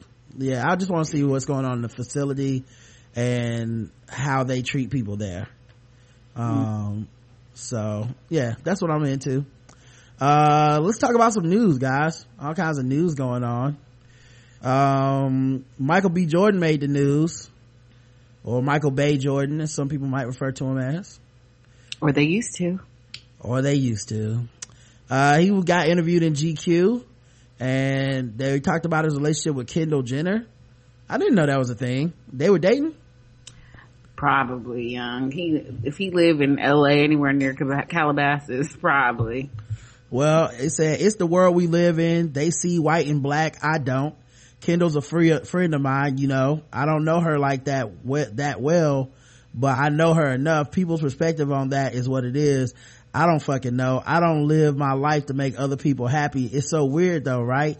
A lot of black fans are feeling like, oh my God, he should have been with a black woman and that whole thing. Okay. So the way I saw it spun on Twitter is that he was like an all lives matter dude, and really he was just kind of defending his right to date white chicks. Yeah, basically. And then they said, then he was on Snapchat hitting us with an all lives matter statement. Oh, sir, what? So I don't got Snapchat, so I might have missed that one. Yeah, I'm scared of that. I got a feeling my computer get STD. I'm good. So then there was another quote from the article. Karen. There was another quote from the article that said, I understand what females want and need, you know. I'm good at that. I don't know if I'm the guy to give it to them right now. I'm emotionally unavailable until I find something that's so undeniable that I can't help myself. Other than that, I need to work on making sure my mom is okay. That's all I care about. Honestly, females, they come and go. Ooh. Females? Double females up in there. Every dude you date who you start kicking it with, and he like, I'm not really looking for a relationship, and then he's acting like you're in a relationship, and he'll gaslight you and make you think you're crazy, but then he'd be like, I told you I wasn't looking for a relationship. Yeah, that was, well, Michael Bay Jordan, sound like you back to Michael B. Jordan off of that joint, man. Yeah, Steve has resigned. Yeah. No more Kenyatta for you, buddy. Until I see Creed. Yeah. Well, I mean, obviously. I mean, we've seen the trailer for Creed. Right. But yeah, man, that's unfortunate. And I didn't see the All Lives Matter Snapchat because I don't got that shit. So. You get Snapchat. It's just a bunch of people like staring at themselves, and now they can throw up rainbows and cry like stars. It's so weird. Okay. Good luck to them. Okay. No, thank you. Ben Carson's fundraising spikes after his anti-Muslim comments. That makes sense. Of course. Yeah, I believe I covered this yesterday when I said, you know, his fundraising gonna spike once he make them anti-Muslim comments. 100. Yeah, that was easy. 100. We already playing? I love when the news is fast. Right to the point. Yeah, I don't gotta read the article. Headline had it all. Brian Williams is back. 100. Yes. On MSNBC. He's not all the way back. Right. He's not back on his normal station. Yeah, he's on MSNBC. He got interrupted by Pope Francis coverage. So he didn't really get the, right. They was like, we're gonna bring you back like the hype man. You gonna only come on when breaking news. New shit, breaking news. You gonna dance your way right on off that screen. Yeah, my favorite thing is like every time he reports something, I might have to be like, did that happen? You know what I mean? I don't believe you. Right. So why are you bringing him back? Breaking news, the Pope is, you guys don't give a fuck. I'm sorry. You either know or you don't. Some site is reporting, I don't know if this is true, cause now I went to the site again and now it's saying the site is down. They got too much traffic, so I don't know if we can trust this. Let me look up this source again. Let me Google this name. But someone was saying, this site was saying Nancy Lee Graham got suspended. I don't believe from it. ABC. I don't believe it. Me either. I don't believe it either. Cause my thing is, I'm not in the soaps, but she's a bigger name in sport in soaps than then just, she's not like a nobody in soap, even if she's a nobody to the audience of people that support Viola Right, there's Davis. a lot of people that watch soaps. Been watching soaps for 30-40 years. Yeah, all the sites that are reporting it are Like Celebrities, Dirty Laundry, The Inquisitor, If TMZ, HelloBeautiful.com, if none of them say TMZ.com, I don't believe it. LipstickAlley.com. I don't know if that's true. All right, we'll talk about it later if it is, but give me a renege on that. Let's see what else happened. Oh yeah, the Pope, speaking of the Pope, he made everybody iPhone late. So if you had iPhone shipments coming to New York, the brand new iPhone, it might not be there till next Monday, possibly. Apple sent out a letter that told people that I don't give a damn what your religion got to do with my phone being here on goddamn time. he had to get his Pope on, Karen. I don't give a fuck about your Pope. I want my Apple. Well, I guess that's what most people worship now anyway, is the phones. But Right, because I don't care nothing about you telling women what they can and can't do. he was trying to help. He said y'all can get abortions for a year. You're welcome, by the way. For $1,000. Not a single thank you. Right. And you can get divorced for just for less than a G now. Right, and He cut them prices. And How much is it gonna cost for me to have same sex? It's a sale on that. It's coming up. You just gotta wait till the new iPhone 6s come out, and then he's supposed to drop the prices. We negotiated like, how much for a lesbian marriage? Yeah. Like, you know what, we normally don't do this, but go ahead and keep the party going. Right, you mean tell me I can't get my phone, but yet I gotta wait on a dude that got a church full of people touching little boys? Yep, you do gotta do that. Nope, I want my phone. Fuck you. So you won't be getting your phone on Friday. But the good news is the president got to meet the Pope, man, and I'm like, it's worth it to me. That's why you gotta buy your phones online and get them late. Yep. I just feel bad for the people waiting in line. Them people that be standing there and camping out for 3 days. Oh my god, I know they so hot. Ooh. Anyway, let's see what else happened. That dude who raised the price on the cancer drugs and the HIV drugs and stuff. What, he raised them again? No, he backed down, Karen. I don't believe that. That's temporary. He backed down. He said he will roll back the outrageous Daraprim price gouge. Yeah, as soon as y'all pass that, probably that shit gonna crank back up again like it never happened. Okay, all right, well, no need to read that then. Nope, because I don't trust that dude. All right. everything on sale this week. I know. So fuck that story. Next story. Yep, because everybody talking about it and making him look bad. So he was like, nah, I was just kidding, y'all.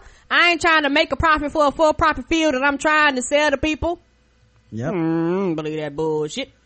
I thought this was interesting because I saw this story and people were sending it to me for Guess the Race and stuff like that.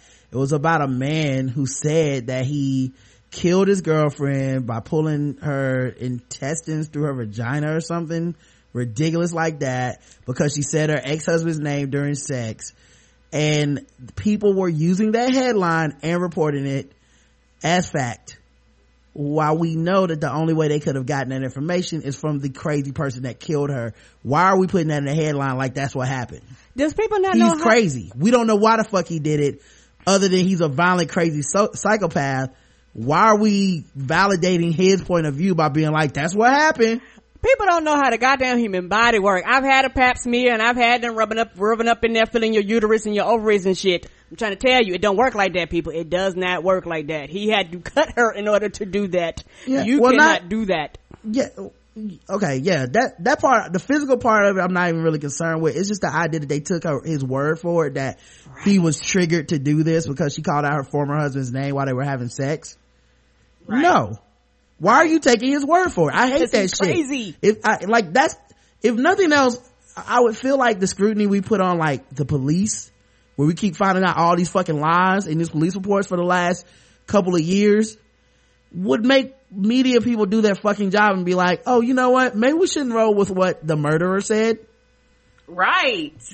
Like, when did we start doing this? Because I know if my black ass killed somebody and was like, listen, man, I had to do it because the motherfucker was stepping on my shoes. They you know what I mean? The people gonna be like, yeah, well, we might want to look into this, see what the evidence offers. So yeah, right. That there was probably, I guarantee you, there was some cutting, some slicing, or something going on, because you got a lot of shit up in there. You can't just stick your whole hand up in there and pull out some intestines. It don't work like that. Apparently, he did disembowel her, but I guess the reason is. Yeah, Karen, you are stuck on some other part of this story that I don't know what you're talking about. But because what are you trying to say? I'm not saying I don't believe we know he did whatever he did. He killed her. Yes. I'm not stuck on why do we believe how he killed her. The evidence is saying how he killed her. Okay. What I'm saying is, why do we believe the reason that he's offering as if it would be an excuse? It's exactly what an abuser would say. This person made me do this abusive thing to them. So why are we revalidating that by putting it in the title of an article as this man killed this woman because she called out her ex-lover's name? Why are we doing that? Why can't we just be like, this man killed this woman? Right. The end. He crazy, the end. Yeah, we're not taking his word for anything. Fuck him. And we shouldn't. Yeah. Right. It just, and also it validates like people, cause then the other part of this is then people treat the shit like a joke. People send the shit, you know, people wanted us to cover on the show like a joke. Like, oh man, guess the race. I'm like, of this horrific fucking piece of shit. Like, I don't actually, like, there's nothing funny about that to me, but you think it's funny because the title says something funny in it, which is, oh man, she said her ex-lover's name. What a hilarious comedy setup. And you're like, no, it's just disgusting. Right. Let's see what else happens. President Barack Obama, my dog, gave a very important speech on Saturday that nobody covered because we were too busy talking about Ben Carson's Islamophobia and other shit, Donald Trump's hair or some shit. But he gave an unprecedented speech focused exclusively on the social plight of black women and girls at the Congressional Black Caucus Foundation's annual weekend of events. Yes, I love my I don't give a fuck president because I'm about to leave. My thing about the president that I really think people maybe they'll appreciate when he's gone, but his response to criticism, it's amazing. Like, I don't know how he doesn't have an ego about where he just like, you know what, fuck y'all, I'm doing my best. Like, he's always like, cause I remember when he started when his administration started the program for young black men, and I remember being on Twitter and people being like, yes, but what about young black women? And I was like, okay, you know, like, I'm not saying that's not a valid critique, but as to only shit on this, it seems like a kind of fucked up thing to do. Right. Like to just be like, well, this ain't shit then, you know. And I was like, but at the same time, if it's true, it's true, right? If you don't feel he's doing enough, you shouldn't stay silent. You should definitely voice your opinion. But it was like really just in the wake of this announcement, it was immediately like, fuck him. This ain't enough. And go ahead. I think the thing that frustrates me, especially when it comes to President Obama, you don't never know what he has in plan, who he's talked to. He's the president. Shit don't run quickly. It don't run fast. So he announces shit, and it, like you said, it didn't mean he wasn't eventually going to cover it. It just might take a little longer for him to get to the point where he can publicly announce it. Maybe, but the thing is, I think what I'm trying to say is I think he doesn't get enough credit for responding to this criticism, because correct, most of the time people in this type of position just don't. Right. Like, if you say they didn't do something well enough, they're like, well, fuck you then. Who else you gonna vote for? They give you the Bernie Sanders, like, response. There's no other candidate that you can really support other than me, so just get with it. You know what I mean? And the president, even though he's president already, 2-term, can't be elected again, is like, okay, that's a valid critique. Let me work on that. You know, when I read an article, I listened to a podcast where, you know, Ta-Nehisi Coates has been very critical of the president, and he invited him to the White House and talked to him about it. you know, and it seems like, according to Ta-Nehisi Coates, he didn't pull any punches. And the president, you know, has been more vocal on certain issues and, you know, framed things different ways since talking to him. And I'm sure it's not all satisfactory because, you know, obviously there's always some room to complain. But I really do find it to be a quality of his that I really admire, because I don't know. I just don't expect to see it, is what I'm saying. When I see most politicians get criticized, I expect them to do like the kind of shit Ben Carson does or Donald Trump does or whoever, where they're just like, I'll double down on what I said and fuck you. That's true. One thing I do applaud the president for is that he's doing shit that I don't think any president in the past or no other president will ever do. When he sees a lot of shit happens, he invites people to the White House and sit down and talk to them. It's a lot of people that would never talk to the Black Lives Matter movement. They would never talk to Coates. They would not waste their fucking time because they would feel like that's beneath me. But he actually schedules, out of all the other shit he has to do, he schedules it where he can talk to people, get different perspectives and shit like that, which I don't think the next president, I don't think they will do that shit. Shit will happen and it'll be like, oh well, I'll get it. I get my news through these other channels, but I won't waste my time talking to the source. Yeah, that's one of my issues too, is that I do feel like the next president is gonna be like, I'm right. You know what I mean? Like, why I gotta do this? And that's one of the reasons it's important to put pressure on him now. Cause I don't want to take a step back because the next president is not black. Ain't that the truth? So I want them to be able to keep the pressure up, you know, and I don't think the only time black women should be addressed in the White House is cause President Obama did it. And then come on now, after that we go back to not being a factor at all. That, you know, as far as the people. Yeah. So here's an excerpt from the speech. He says, although in these discussions a lot of my focus has been on African American men and the work we're doing with my brother's keeper, we can't forget the impact that the system has on women as well. The incarceration rate for black women is twice as high as the rate for white women. Many women in prison, you come to discover, have been victims of homelessness and domestic violence, and in some cases human trafficking. They've got high rates of mental illness and substance abuse. Many have been sexually assaulted, both before they got to prison, then after they go to prison. And we don't often talk about how society treats black women and girls before they end up in prison. They're suspended at higher rates than white boys and all other girls. And while boys face the school to prison pipeline, a lot of girls are facing a more sinister sexual abuse to prison pipeline. Victims of early sexual abuse are more likely to fail in school, which can lead to sexual exploitation, which can lead to prison. Yeah, he also talked about the angry black woman stereotype and how he was like he also brought up height. He was like he did that thing where he was like, you know, he talked about women being tall, and he was like, I don't know, I like tall women. I was like, this nigga, he's so good. Yeah, he said his wife is tall. Yeah, he didn't only talk about the structural precarity of black women's lives, he also talked about the pain of continued stereotypes about black womanhood.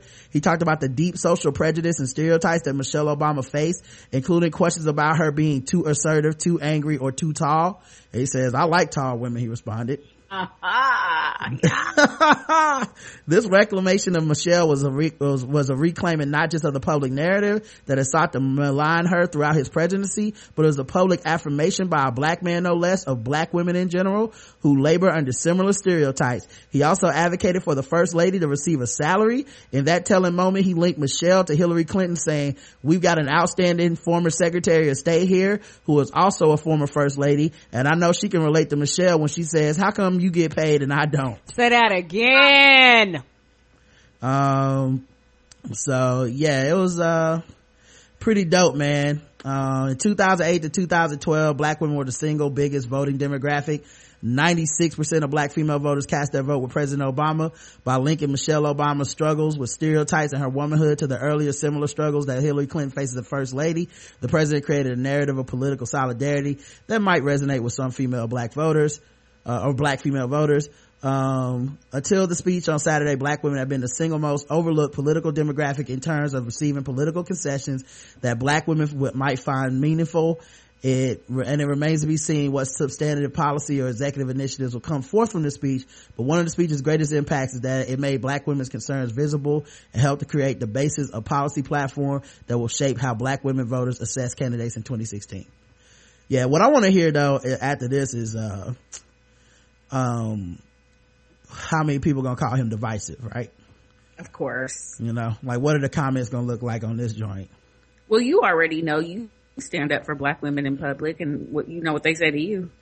Yeah.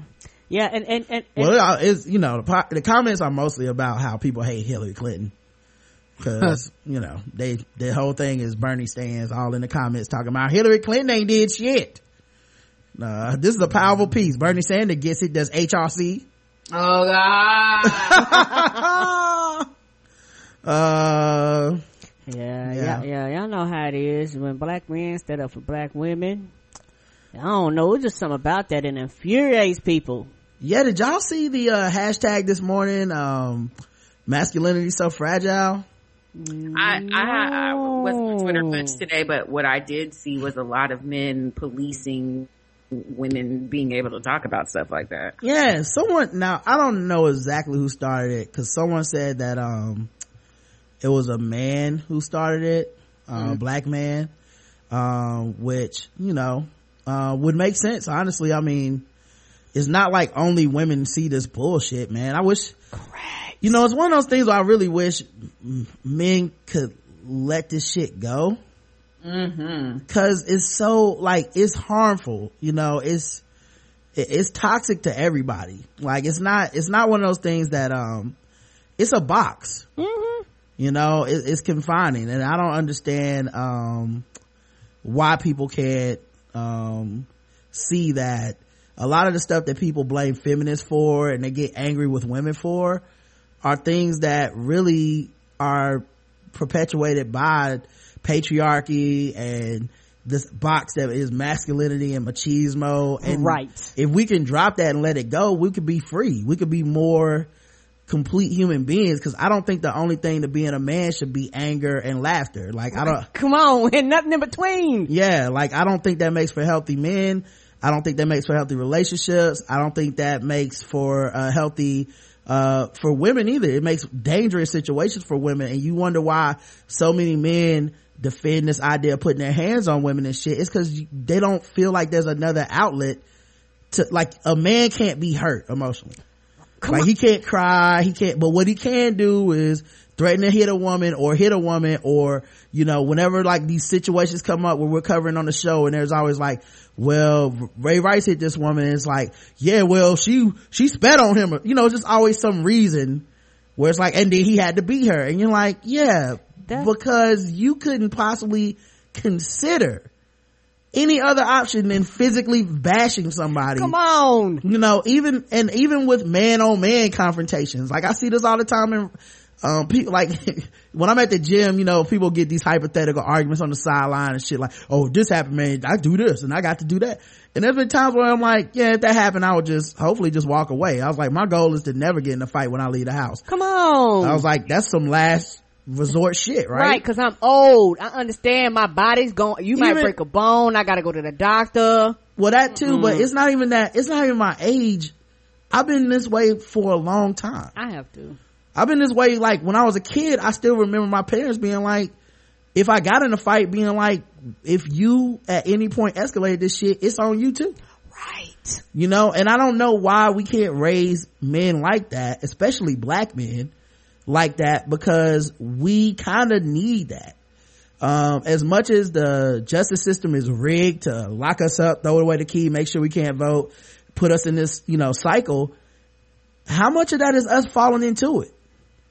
You know, how many masculinity moments have put niggas in jail? Right, because their pride, their egos, their unwillingness to back down, them not wanting to deal with being quote unquote punked or whatever in front of their friends or whoever, not all the time, but a lot of time causes these problems, when a lot of times walking away is always an answer, but you have a lot of people that feel like walking away is not an answer. It's an option. It's always an option. I've had too many conversations with men where it's like, yo, if you consider something else, like, you know, and I'm not saying this hyperbole wise to like make myself like a great guy or whatever, but I'm pretty sure I saved one of my friends' life from being destroyed, because he was going to kill another one of my friends. He had a gun. He was going to shoot him over basketball. And I remember being like part of me was just like, walk out the door, fuck it. It ain't your problem. If he don't want to listen to you, what can you say? You know what I mean? Like, I had that moment, and I just remember it was another black dude and he was gonna shoot a white dude, and I was like, look, man, you gonna have to throw your whole life away over a fucking basketball. Come on. Cause the dude had taken his basketball and kicked it, and it got stuck in the ceiling, which, you know, and then everybody in the gym laughed at how ridiculous it was, cause the ceiling was so high, there was no way to get the ball. Right. And we were gonna have to get somebody with a super duper like construction crane ladder to get it and shit. And it was just more like, and he was mad for real, and as he should be. And the guy kind of tried to apologize, but you know, it was still some jerk shit to do. And, you know, and I don't think he was so hot, I don't think he would have accepted an apology anyway at that time. Right. And so he left, and, you know, we played ball a little bit more, and then I got my stuff and I was leaving, and the other dude, the white dude, went to go to the shower to change. And so I walk into the lobby and I see him there. I'm like, hey man, what you still doing here? And he didn't want to talk. He was just like, man, go ahead. And I was like, what, but you know, what are you doing? Like, I hope you're not doing what I think you're about to do. And, you know, like, wait on this dude and fuck him up. And he had like his hand in his like, what you call the hoodie jack, you know how you had that front pocket in your hoodie? Mm-hmm. Yeah. And you could see like he obviously had a weapon in there, and I knew he had a gun in his car, so I was like, come on man, like I really was like, I guess I'm just gonna have to leave because you're not listening to me anyway. But some told me just like sit there with him, and I was like, man, if you're gonna do this, you just gonna have to do this in front of me, because like, you about to throw your life away, and you a good brother, and you fought too hard. Like, he had issues in college, you know, drug issues and shit. I was like, yo, we friends, you know what I mean? So I can't watch you do this to yourself, and cause it's gonna throw his life away. So it was just kind of like in the moment, I didn't even think of it as like this pivotal moment, but you know, I got him to leave, and I was like, man, we'll sort it out later, we'll talk to him, you know, basically don't do this. Right. And now he has a son. He's like 2 or 3. So like, and you know, I see him play with his son, and I think about that. So like, I remember we were in the gym one day, and he was playing with his son, and this other black dude was like, man, why you hugging on that little nigga, man? He gonna be soft. And his son's like 3. I was like, nigga, he 3. Like, you don't get to be soft at 3. Like, we want to look gangbanging and babies and shit now. So it was just like, it was really important to me, to relay that. And I hope that, people take that from the masculinity so fragile thing, cause it is a prison. Mm-hmm. You know, and that dude could be whatever now. You know what I mean? He'd probably be in jail for real, cause you can't kill white people. We all know that. Right. Like, he'd probably be in prison or some shit. Right. That's a real thing. And it's just one of those things where I think that when it comes to black men, society doesn't allow them to express or show these range of emotions, but black men are human beings also, but you're actually, society tells you you're not, and a lot of people just go to that, and a lot of black men don't talk to other black men about how they feel about women, how they feel about life, right, how they feel about their children, how they've been hurt by their fathers, how they've been hurt by their mothers, how they've deal with rejection. These conversations a lot of times are not had with black men, with other black men. And I think that when it comes to it, there are some black men, honestly, that actually need to see psychiatrists, psychologists. Prayer does not answer everything. And I think as a culture, we don't really push for men, particularly black men, to be healthy and whole, to be a whole and complete person, because it matters. And it matters to the women that love you. It matters to the children that look in your eyes every day. It matters to your nieces and nephews. It matters. And I think that, a lot of times men look at other men and they feel like your problem is not my problem, but it actually is. Right. Regardless of if you know this brother or not, there's still a connection there. And I think that women, for some reason, are taught that it's okay to cry. It's okay to have these range of emotions. It's okay to grab a wine and sit and talk to your girlfriend for 4 hours about all your problems. Oh, girl, we can talk it out. Like honestly, most women have been kind of brought up to be like this. Yeah. But men, I remember when like Mike Brown died, or when the closing arguments of Trayvon Martin's case happened, crying in the house by myself and being like, thank God nobody saw that. You know what I mean? Which is like it's like a prison. It's a bad place to be. Right. Cause you can't really be yourself, cause it's okay to be sad. It's okay to have emotions, but it's kind of like you can't do that and be a man. And that's not a feminist thing. That's other men putting that on each other. And then Like, you put top of that, the pressure that you're getting from society and like just the microaggressions you would encounter as a man, a black man in this world, and just like being public enemy number one and people hating us for absolutely no reason. And you carry all of that and you have no place to release that. You have no one to talk to about that. And that carries over into every aspect of your life, to every relationship. I've seen my father, only as he's been older and sick, be emotional. But when I was younger, he was never emotional. And one time I asked him, like, you know, I don't know that you love me. You never tell me you love me. You don't hug me, whatever. And he was like, I get up every day and go to this job I hate. That's how you know I should love you, because that's the way he was programmed to be. Yeah. And a lot of times, like, we'll say men aren't emotional. They're emotional. They express it in anger.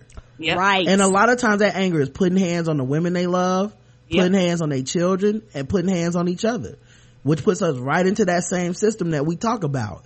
So now you go into prison because the only emotion you can express is anger. And not only is it so many men who can only express their emotion in anger, there's not a lot of men like you, Rod, who would step to another man and be like, I'm not going to let you ruin your life. Yeah. Right. I mean, and what's weird is in the moment, I didn't even think of it that much. Right. Like, I think of it now, like, damn. You know what I'm saying? But then I was just like, nigga, don't do this. It's stupid. Right. I was like, all these white people, you going to prison. Right. Like, there's not an option behind it. Yeah, I was like, ain't you engaged, nigga? Like this shit, you know. But now I'm so glad he didn't, you know, cause I even got to know him better. Now I consider him, you know, a friend.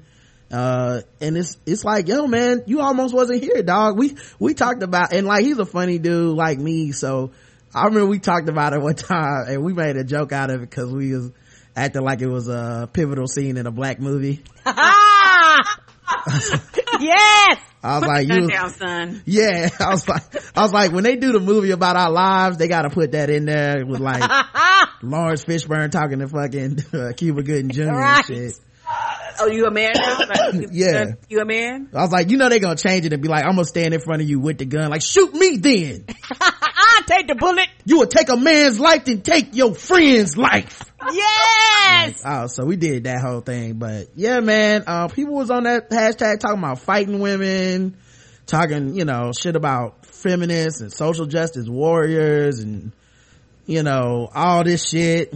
It's just amazing because they pretty much proved the hashtag right. Right. And a lot of it, honestly, that who hurt you, like, that's some real shit. Is you really won't go, who hurt you to make you react or respond like this? Because, you know, this doesn't stem out the blue. Right.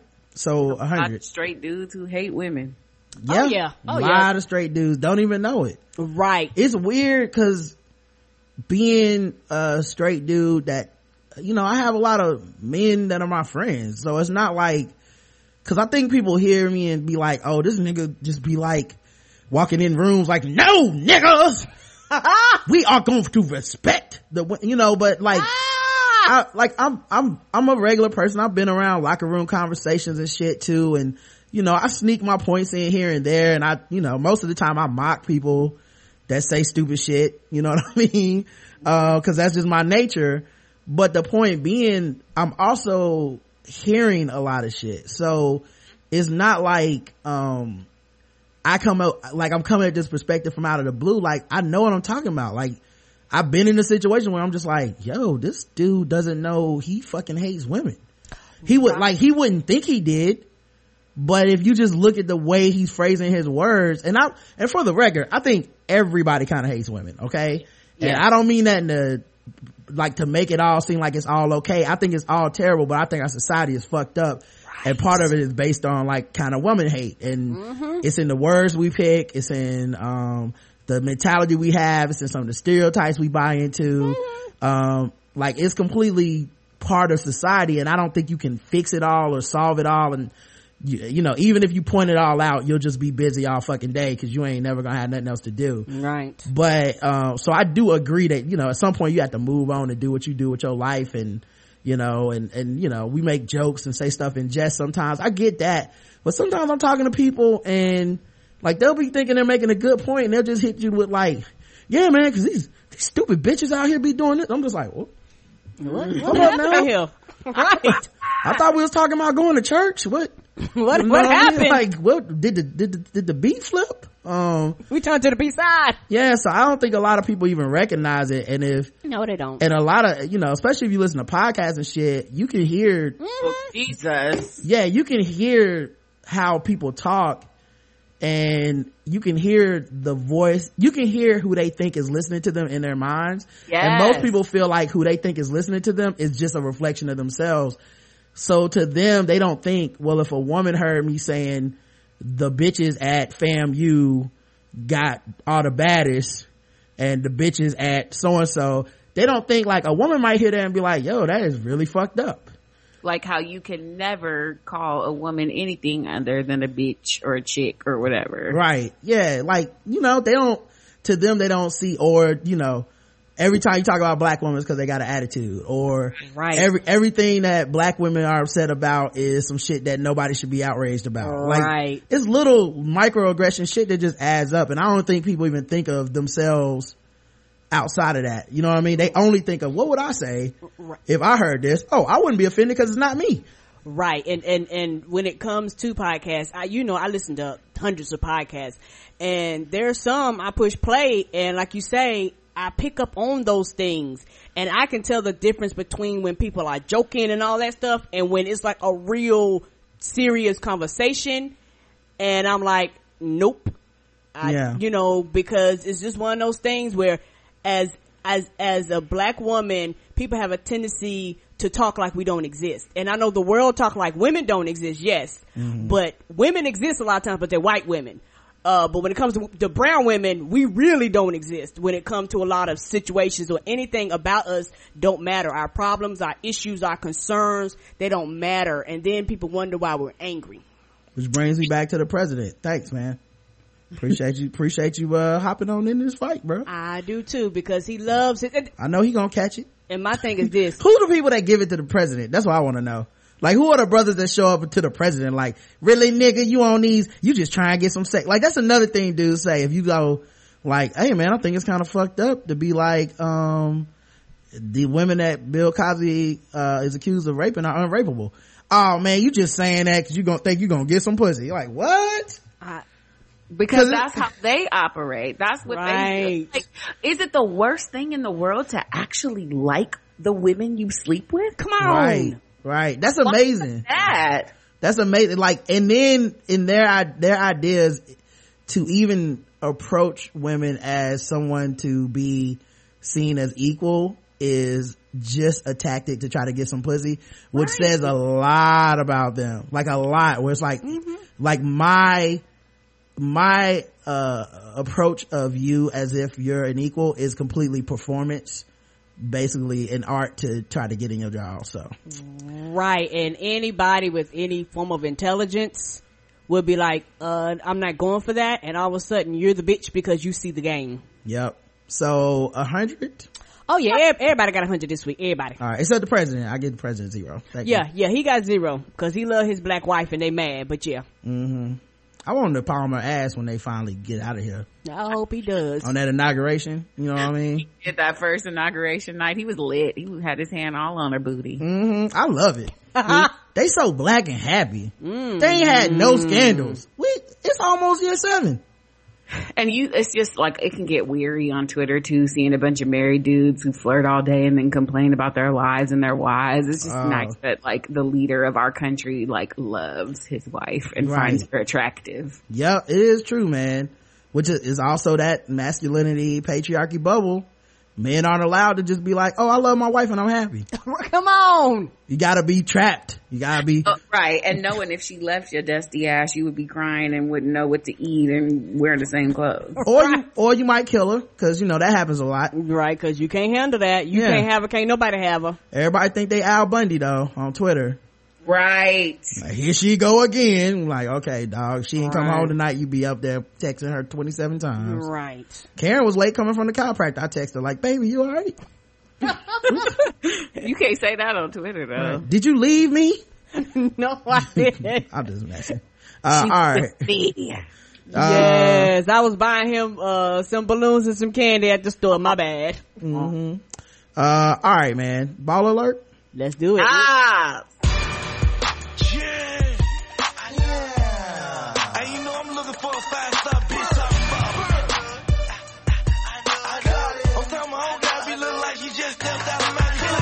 State fly and an L state fly and a jukebox wet and a head something fine like.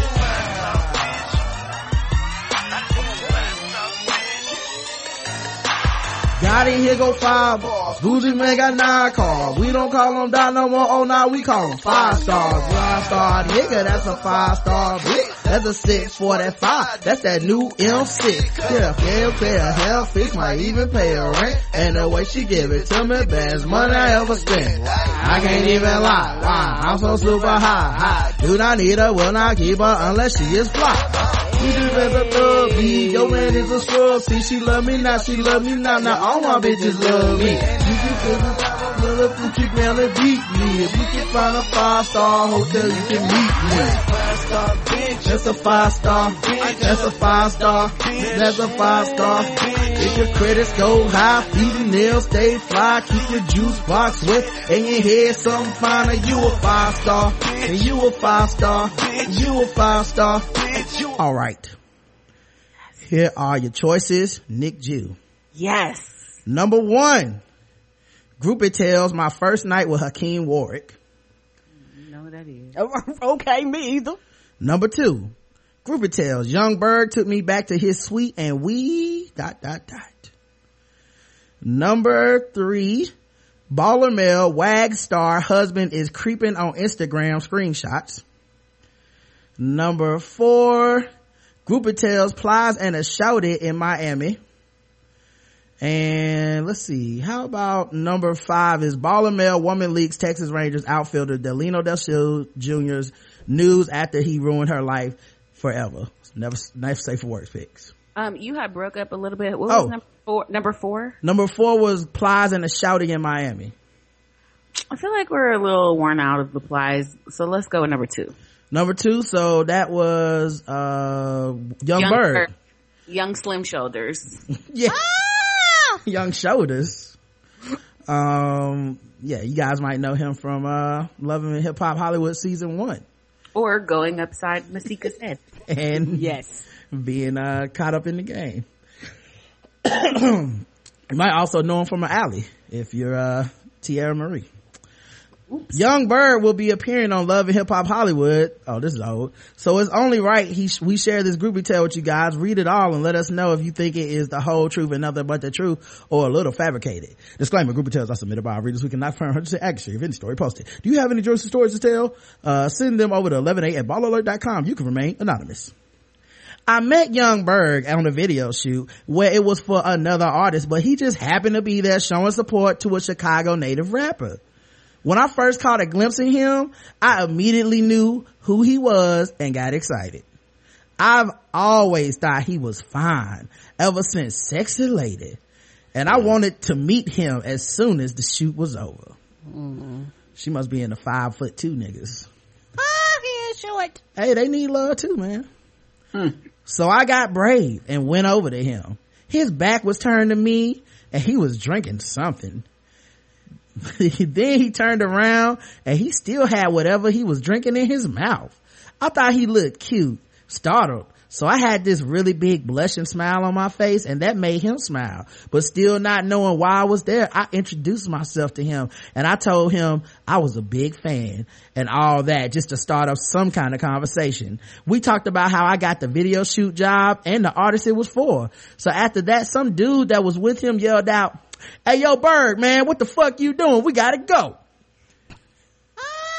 So he just told me that he was being rushed because of all the females on the shoot. None wanted to talk to him. So he was mad. Damn, shade. So he was mad that he seen him talking to me. Oh, okay. So nobody wanted to talk to the other dude, not Bird. Okay. She had a lot of he's in that sentence. So he was mad when he seen him talking to me. So we exchanged numbers and he left. The next day I had gotten a text saying, "What's up?" and asking me if I wanted to kick it. I replied back saying yes and asked for all the information, and he told me he'll pick me up later that night. So he picked me up and he rented a room at a Familiar hotel, and we went up to the suite. I like Familiar hotels. She be up in them hotels like that, y'all? She ain't want to tell them that. Yeah. They familiar though? What's your most familiar hotel, Karen? Mm-hmm. Right. That's not a hotel name, Familiar. Who got a Familiar? What is we? Holiday Inn? La Quinta? What are we talking about? I swear to God, Bill Cosby swear to God, Days Inn. if she later on says, "I'm not a groupie," or "I'm not a hoe," I'm gonna be mad. Cause she gonna do it. I don't usually do this. Right. Not on my first time. Mm-mm. Anyway, I was in a Familiar hotel and we went up to the suite. We both took our shoes off and just sat on the floor, talked and laughed. After a while, I began getting tired of just looking at him and not doing anything physical like I wanted to. So I got on top of his lap facing him and asked him why he was acting scared to touch me or something. And he told me he didn't want to come off like he just wanted to fuck me, because he was actually enjoying just us together getting to know each other. So I said, "Can we fuck now and get back to it?" And he was like, "Yeah, I ain't even tripping." Good for you, Hazel. So we started kissing and he was palming my ass. Then he said, "Let's go into the bedroom." He took off his jeans and laid down on the bed while I undressed. Now I know about the stories that he is small and is a quick pumper, but when I got on top of him expecting something small, it wasn't. Oh shit. It was average length. But not average. Oh. Yeah, she helped him out on that curve. She's like, "I heard his dick was little, but you know what? It's about average. So y'all can all go to hell. I like average dick." It was like 4 to 6 inches. Mm-hmm. It was the mean. It regressed to the mean. It was average length. It was average length, but really thick. It was like a log. He grabbed his pants. A log? Did you get a splinter? He grabbed his pants on the floor and took out a condom, and he got on top of me and tried to stick it in. At first it didn't go in, but then he got it. He was trying to take long strokes, but his rhythm was off. So I told him to stop. The look in his eyes looked as though he was disappointing me, but he wasn't. I told him that he was unexperienced on how to work it, which is very common. Oh shit. Listen, Familiar hotels, stopping people giving tutorials in the middle of the sex. I like her aggressiveness. Yeah, she knows is not ashamed. I ain't mad at her. So I told him to let me get on top and ride for a while. His dick was so good. Every time his dick went in and out, I started to cream. And he was looking at it like he'd never seen a girl cream before. And I could tell he was liking it. I was moaning and sweating and I busted a nut. I guess me taking over made him feel like he had to get his confidence up and get back on top of me. And he put my legs on his shoulders and he really started eating my shit. That nigga know how to eat some fucking pussy. But I was surprised how he was slurping my cum and shit. Most niggas would feel that is nasty, but only a real nigga eat a bitch cum and all. That's what's side the street. Okay, only a real nigga, Karen. After a few minutes I moaned out, "Fuck me." He got up and stuck it in me and was stroking real slow. I felt it, and with every stroke, he went deeper. Hey, wait a minute. Is it really unusual for niggas to eat cum? Is that not, if it's a woman's cum, is that unusual? Thanks for asking. Okay. All right. Cause you ain't pussy, that's yeah. Is there another option? What are people doing? Are you down there like, ugh, some got on me. Oh no, it's in my mouth. It's in my hair. I don't want none of this. I think she's trying to say like it was intimate. Okay. Or maybe, you know what? As a groupie, maybe rappers probably just like touch it like, ugh, that's enough. Right. No. All right. Okay. Anyway. He never moaned or talk dirty. Just every few minutes he would say under his breath really soft, oh shit. That's how I know he was liking it. Oh shit. What is it, a bass player in the 70s? Oh shit. He started to speed up in me and I started screaming. He laid his chest on my titties and put my legs on his shoulders again and gave me hard pumps. I told him, baby, I'm coming. But I guess he was in his own little world and kept going. He nutted in the condom. But he was still inside me, sweating and looking at me with his pretty eyes. He finally snapped out of it, pulled out and took the condom off. He laid beside me on his back, looking around like he had just had a breakthrough moment or some shit. So I just left him alone. He then put his arm around me and he just went to sleep. The next morning, Berg out here loving him. Yes, Berg. Put them little shoulders on him. With that shoulder lead. She in there sleeping with him. I like it. The next morning we went out to eat and he dropped me off. I still keep in touch with him to this day. I have fucked him once more, but usually he takes me as his date to different events and whatnot. I gave him 1,000 because of his personality combined with the sex. I would like to be more with him, but I know it's not gonna be like that, even if it do not for a while. But until I'm more than happy with how it is now. Okay. Y'all think Hazel wrote this? Yeah, I do. I feel like Hazel wrote this. Or whoever that chick was he brought to the thing in season 1 when he told Hazel he didn't want to bring a date to the little... Yeah, and we never saw her again. Ever. She must not have made it out of Princess's portal. There was only 2 comments on this. Sunny_Dave says, he's a Bama.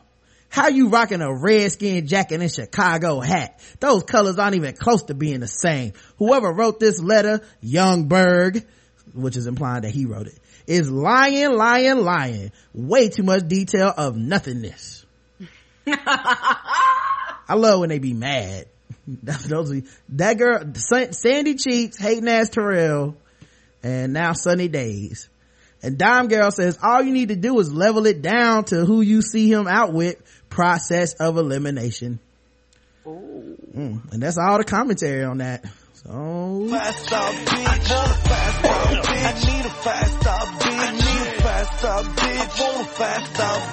It's your boy Yo Gotti, I do grade A shit. I'm the realest nigga walking, and it's the remix. And I'm still out here looking for a 5-star chick. When I catch her, I'm a blizzard with a 5-star chick. She a natural born hustler. She ain't chasing no suckers. Only mess with real niggas. She ain't never fucked a buster. So your cars and your jewelry, that shit really don't excite her. All you hating assholes in the club won't fight her. She was born in the A with the school in D.C. Got a job in Dallas, Texas, then she moved to Tennessee. If you ain't a 5-star shorty, go ahead and face it. Fake Gucci, fake Louis shorty, that'll make you basic. It ain't a 5-star bitch. It ain't a 5-star. All right. I just had an epiphany. You go to Tiffany. Yes. And my cookies always slippery. All right. Let's get to Guess the Race. Now that it's time for some Guess the Race. That's right, it's Guess the Race time. time. Now that it's time for some Guess the Race. That's right, it's Guess the Race time.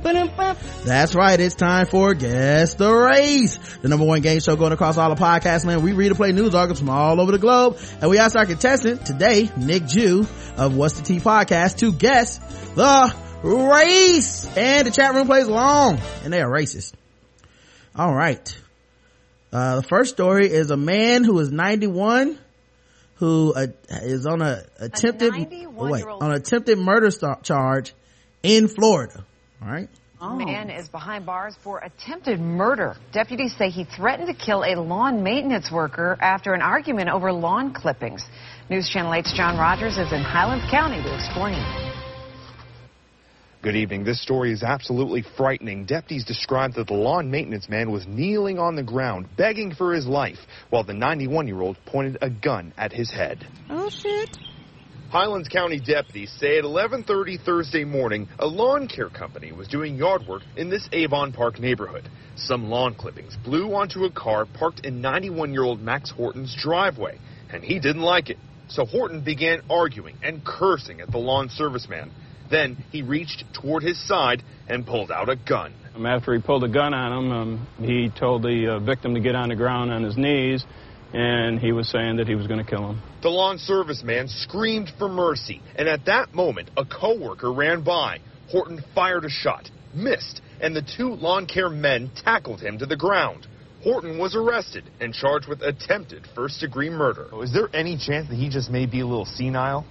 We don't know that right now. Obviously, that'll be looked into through the criminal justice system. Neighbors say Horton is known for his fiery temper, but no one would have expected him to do this. In all honesty, it makes me wonder if I should buy a gun. Some neighbors hope Horton gets help. I mean, I don't think you need to put a 91-year-old man in a Florida State prison. Deputies say there is a lesson we all could learn from this. If someone is trying to pick a fight with you, it's always best to walk away. Reporting in Highlands County, John Rogers, News Channel 8. It's like, look, a 91-year-old man might whoop your ass. So come on now. You might want to turn around. Nick Jew, guess the race of Max Horton. Because his neighbors want him to get help. That's going to be Donald Trump Daddy White. All right, let's check the chat room. Memories of sipping on mint julep while watching his slaves white. He's 91. Oh, they thought he was senile and they excused his temper white. Let's make America great again white. Harassing to help white. Horton, here's a boo-hoo, please don't kill me. White masculinity so fragile. White like those broken bones in Tony Romo's body. Aww. Take our country back white.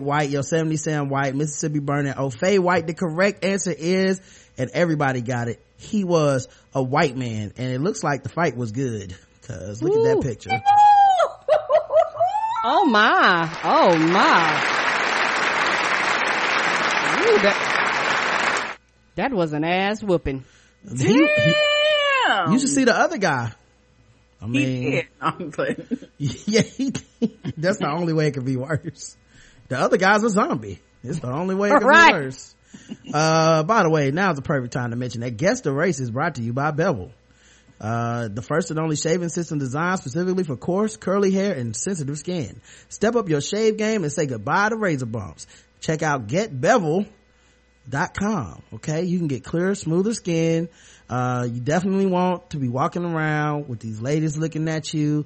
A lot of you guys are threatened with the masculinity thing. Well, maybe if you were shaving your face, you wouldn't be all irritated and angry all the time, swinging on niggas and going to jail for hitting women and shit.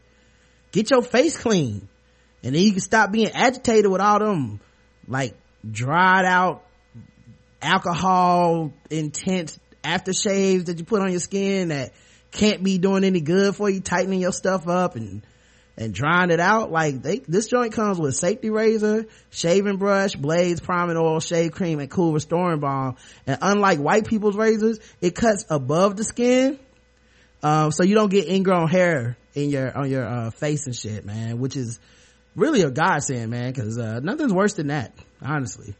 I got that for my brother for his birthday, and he said it's the best shave he ever had outside of a barbershop in his life. There you go, man. And people use it to shave their head, everything, man. Mm-hmm. So I tell you to do it, and trust me, man, I'm not bullshitting. I use it myself, and a lot of people say, you got a beard, why would you use it? Because the beard doesn't grow all over my face, nigga.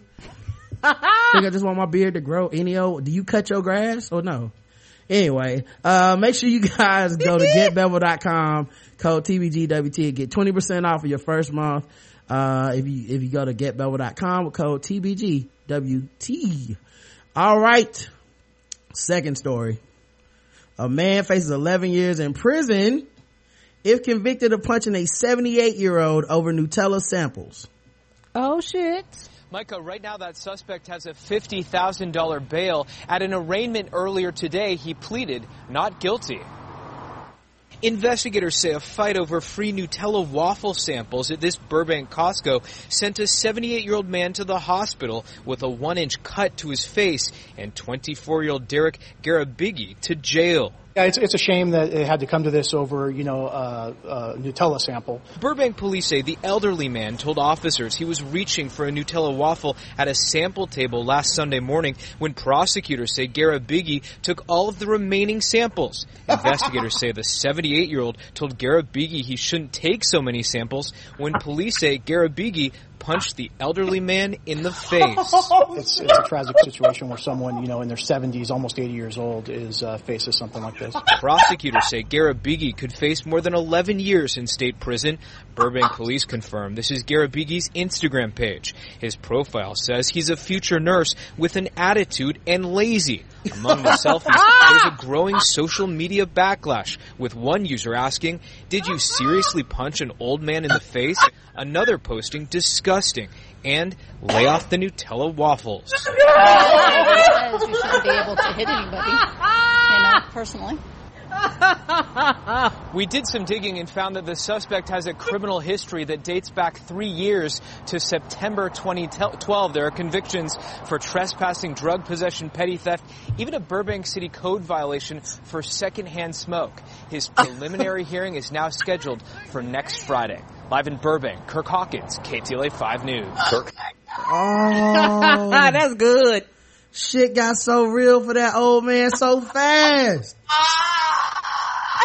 Oh, that's some juvenile shit too, man, to take all the free samples. Oh, anyway, guess the race of Derek Garabagi. I think that's what they said, Garabagi. Because Black Twitter hates Nutella, I'ma say he is a white man. All right, let's check the chat room. The color you think Nutella should be, white. Aww. I can't with none of y'all B niggas. No, okay, well that's not guesses. Burbank white. Got Jiggy Boo with it on that man's face. Jiggy Boo with it. That's hilarious. There isn't a government style Nutella like peanut butter or cheese, white. Aww. Nutella for those crackers. White is that the next one, and the correct answer is he was a white man.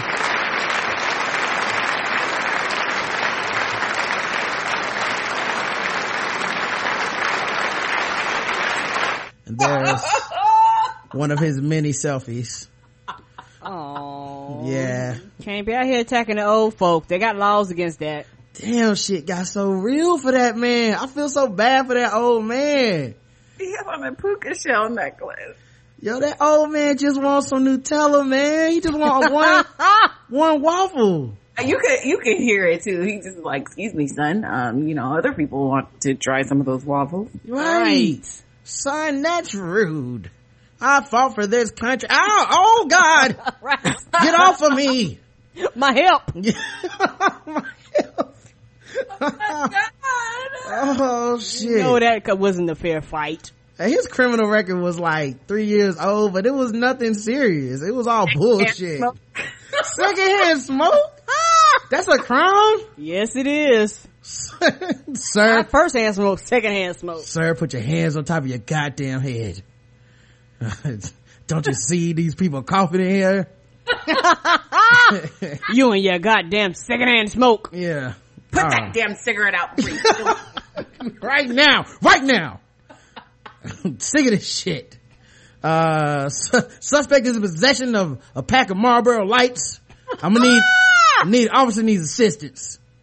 Camp Wides. Yeah. Yes.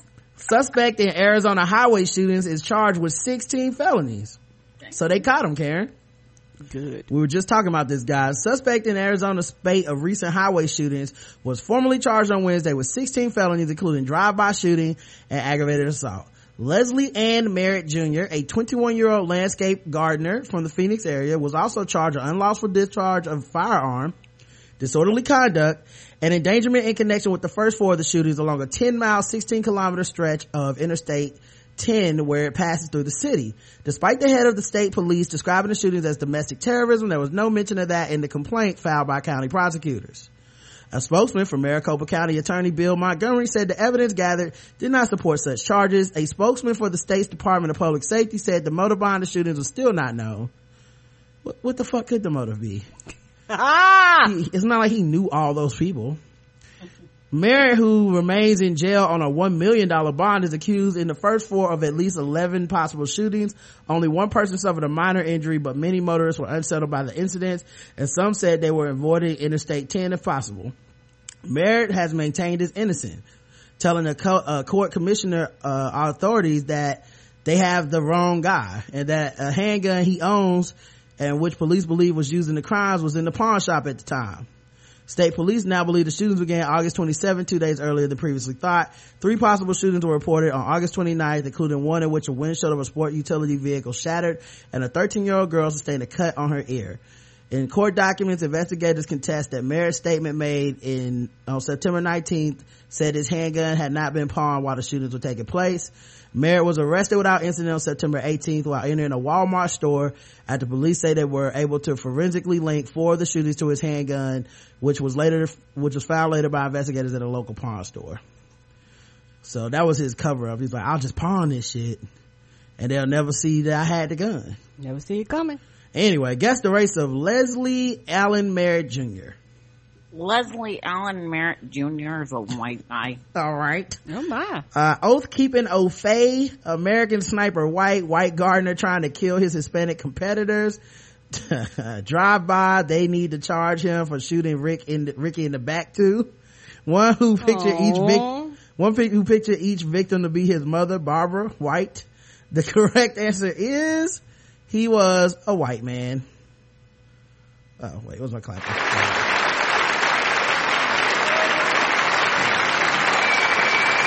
All right, bonus round. And yes, he does look like a guy that does that. Was that how they caught him? Just to see in his face? It was like, you did it, didn't you? He's going into Walmart. He definitely did it. All right, bonus round.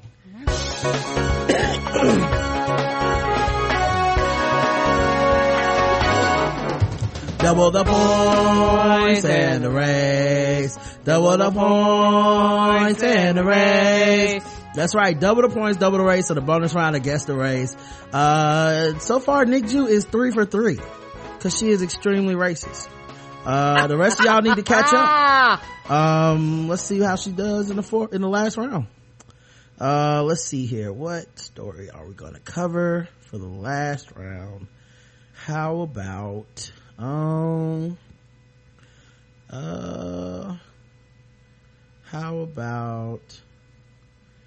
no, not that one. I don't like that. Oh, here's one. Taco Bell employee fired after being caught with his hand in his pants. Oh. That's right, Karen. You wonder where the sour cream comes from. Oh. At least it's organic. They're very organic. No, you should be happy with that. They started this article with, suddenly that chalupa doesn't taste so good. I love when they get snarky for no reason. That's it. All right, let me see if I can play the video because I think it got a video with this. This happened in Sandusky, Ohio. Sandusky. Right? Where else would it have happened? Think about it. Here we go. Oh wait, is this gonna play?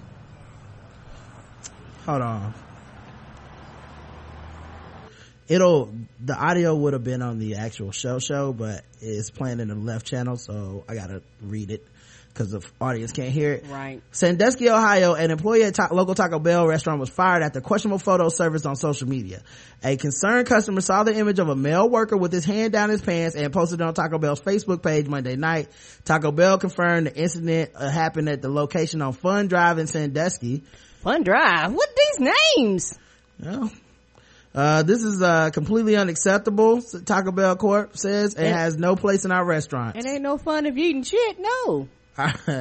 You already, well, okay. Well, yeah. It's Taco Bell. I mean, right, yeah. This is just eat doo-doo. Yeah, like I assume that's what I'm eating. Right, and I just put some taco sauce across it. Yeah, it's just a value added service at this point. Our franchisee took immediate action as terminated the employee and retraining the entire staff. I feel bad for the other people. Yeah. Like, why are you retraining me? I know not to put my hand down my pants. Right, not my ass. I don't need no fucking training to know that. We want customers to know that the person in the photo was never in contact with the food, that the health department inspected the restaurant and approved its operation. Yeah, whatever. Fuck out of here. Guess the race of the person that had their hand down their pants. That's a dirty wasichi. Mm-hmm. Ah! I was trying to think of that word today when I was talking about something. I couldn't think of it. Wasichi. I was about to tank it too. I just didn't type it. I opted out. Al Bundy, one who thought Why You Lying song is an original tune, White. Wanted to add his own sour cream, White. Nick G, did you ever see the full video for the yeah, Eric sent it to me. It's hilarious. All right. Hilarious. Black folks only live in 6 counties in Ohio. Sandusky ain't one hunky.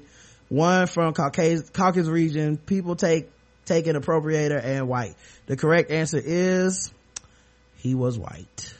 White with his hand down his pants. You can only see him from the back though. Ugh.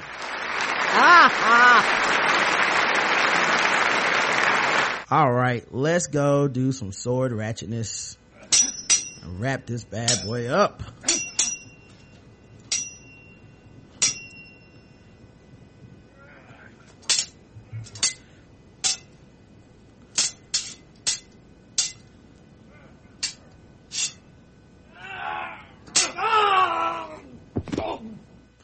More like a taco smell, am I right? Anyway. I guess beans were more than just refried. That's a good one.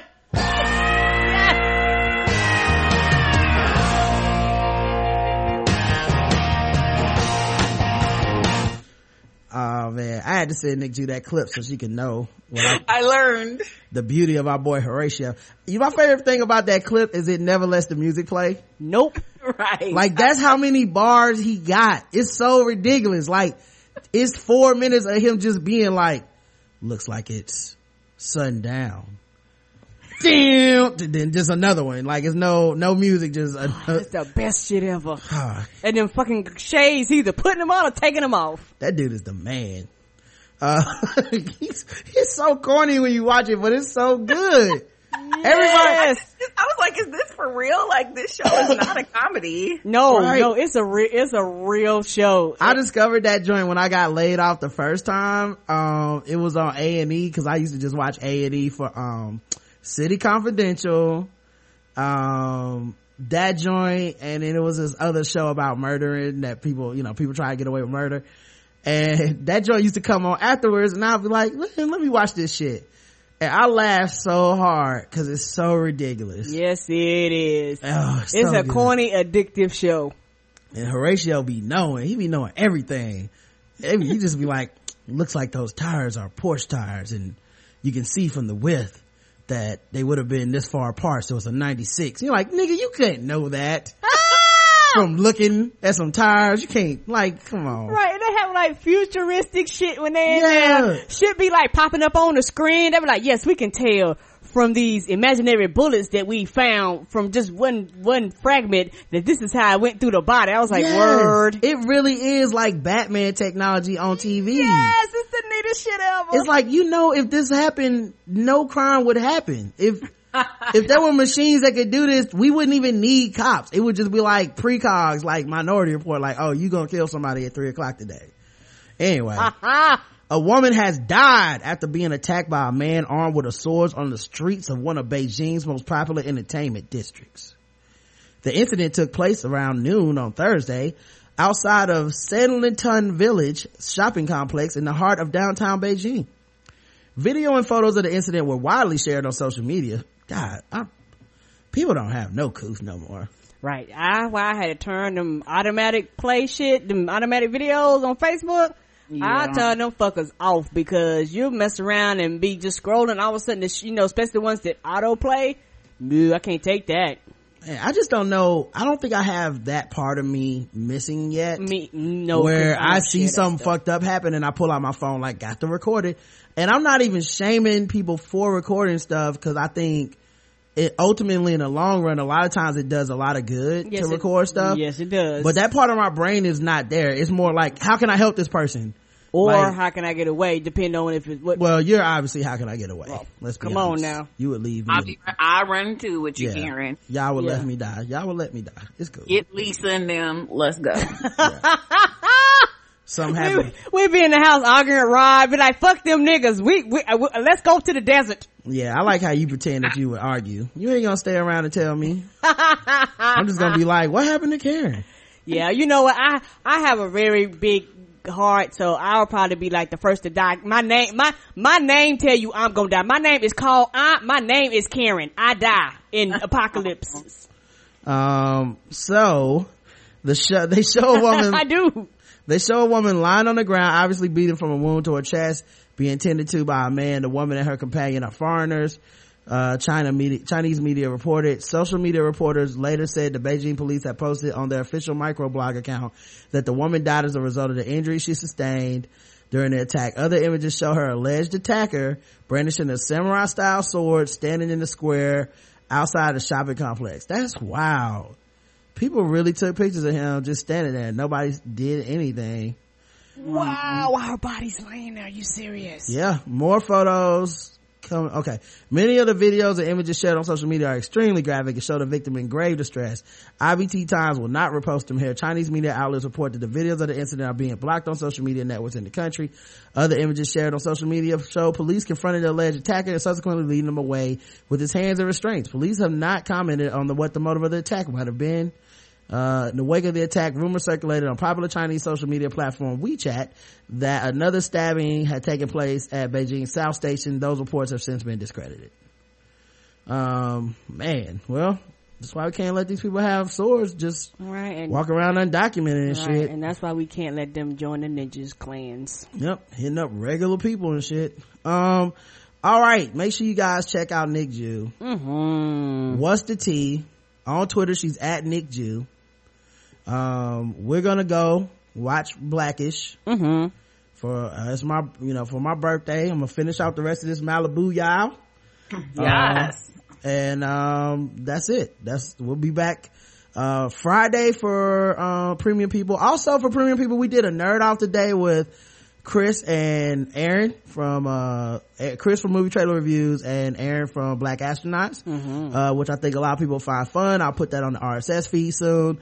And Balls D Sports is Friday and feedback is Saturday, so I think I covered everything. All right. And I want to say thank y'all for having me. I appreciate it so much.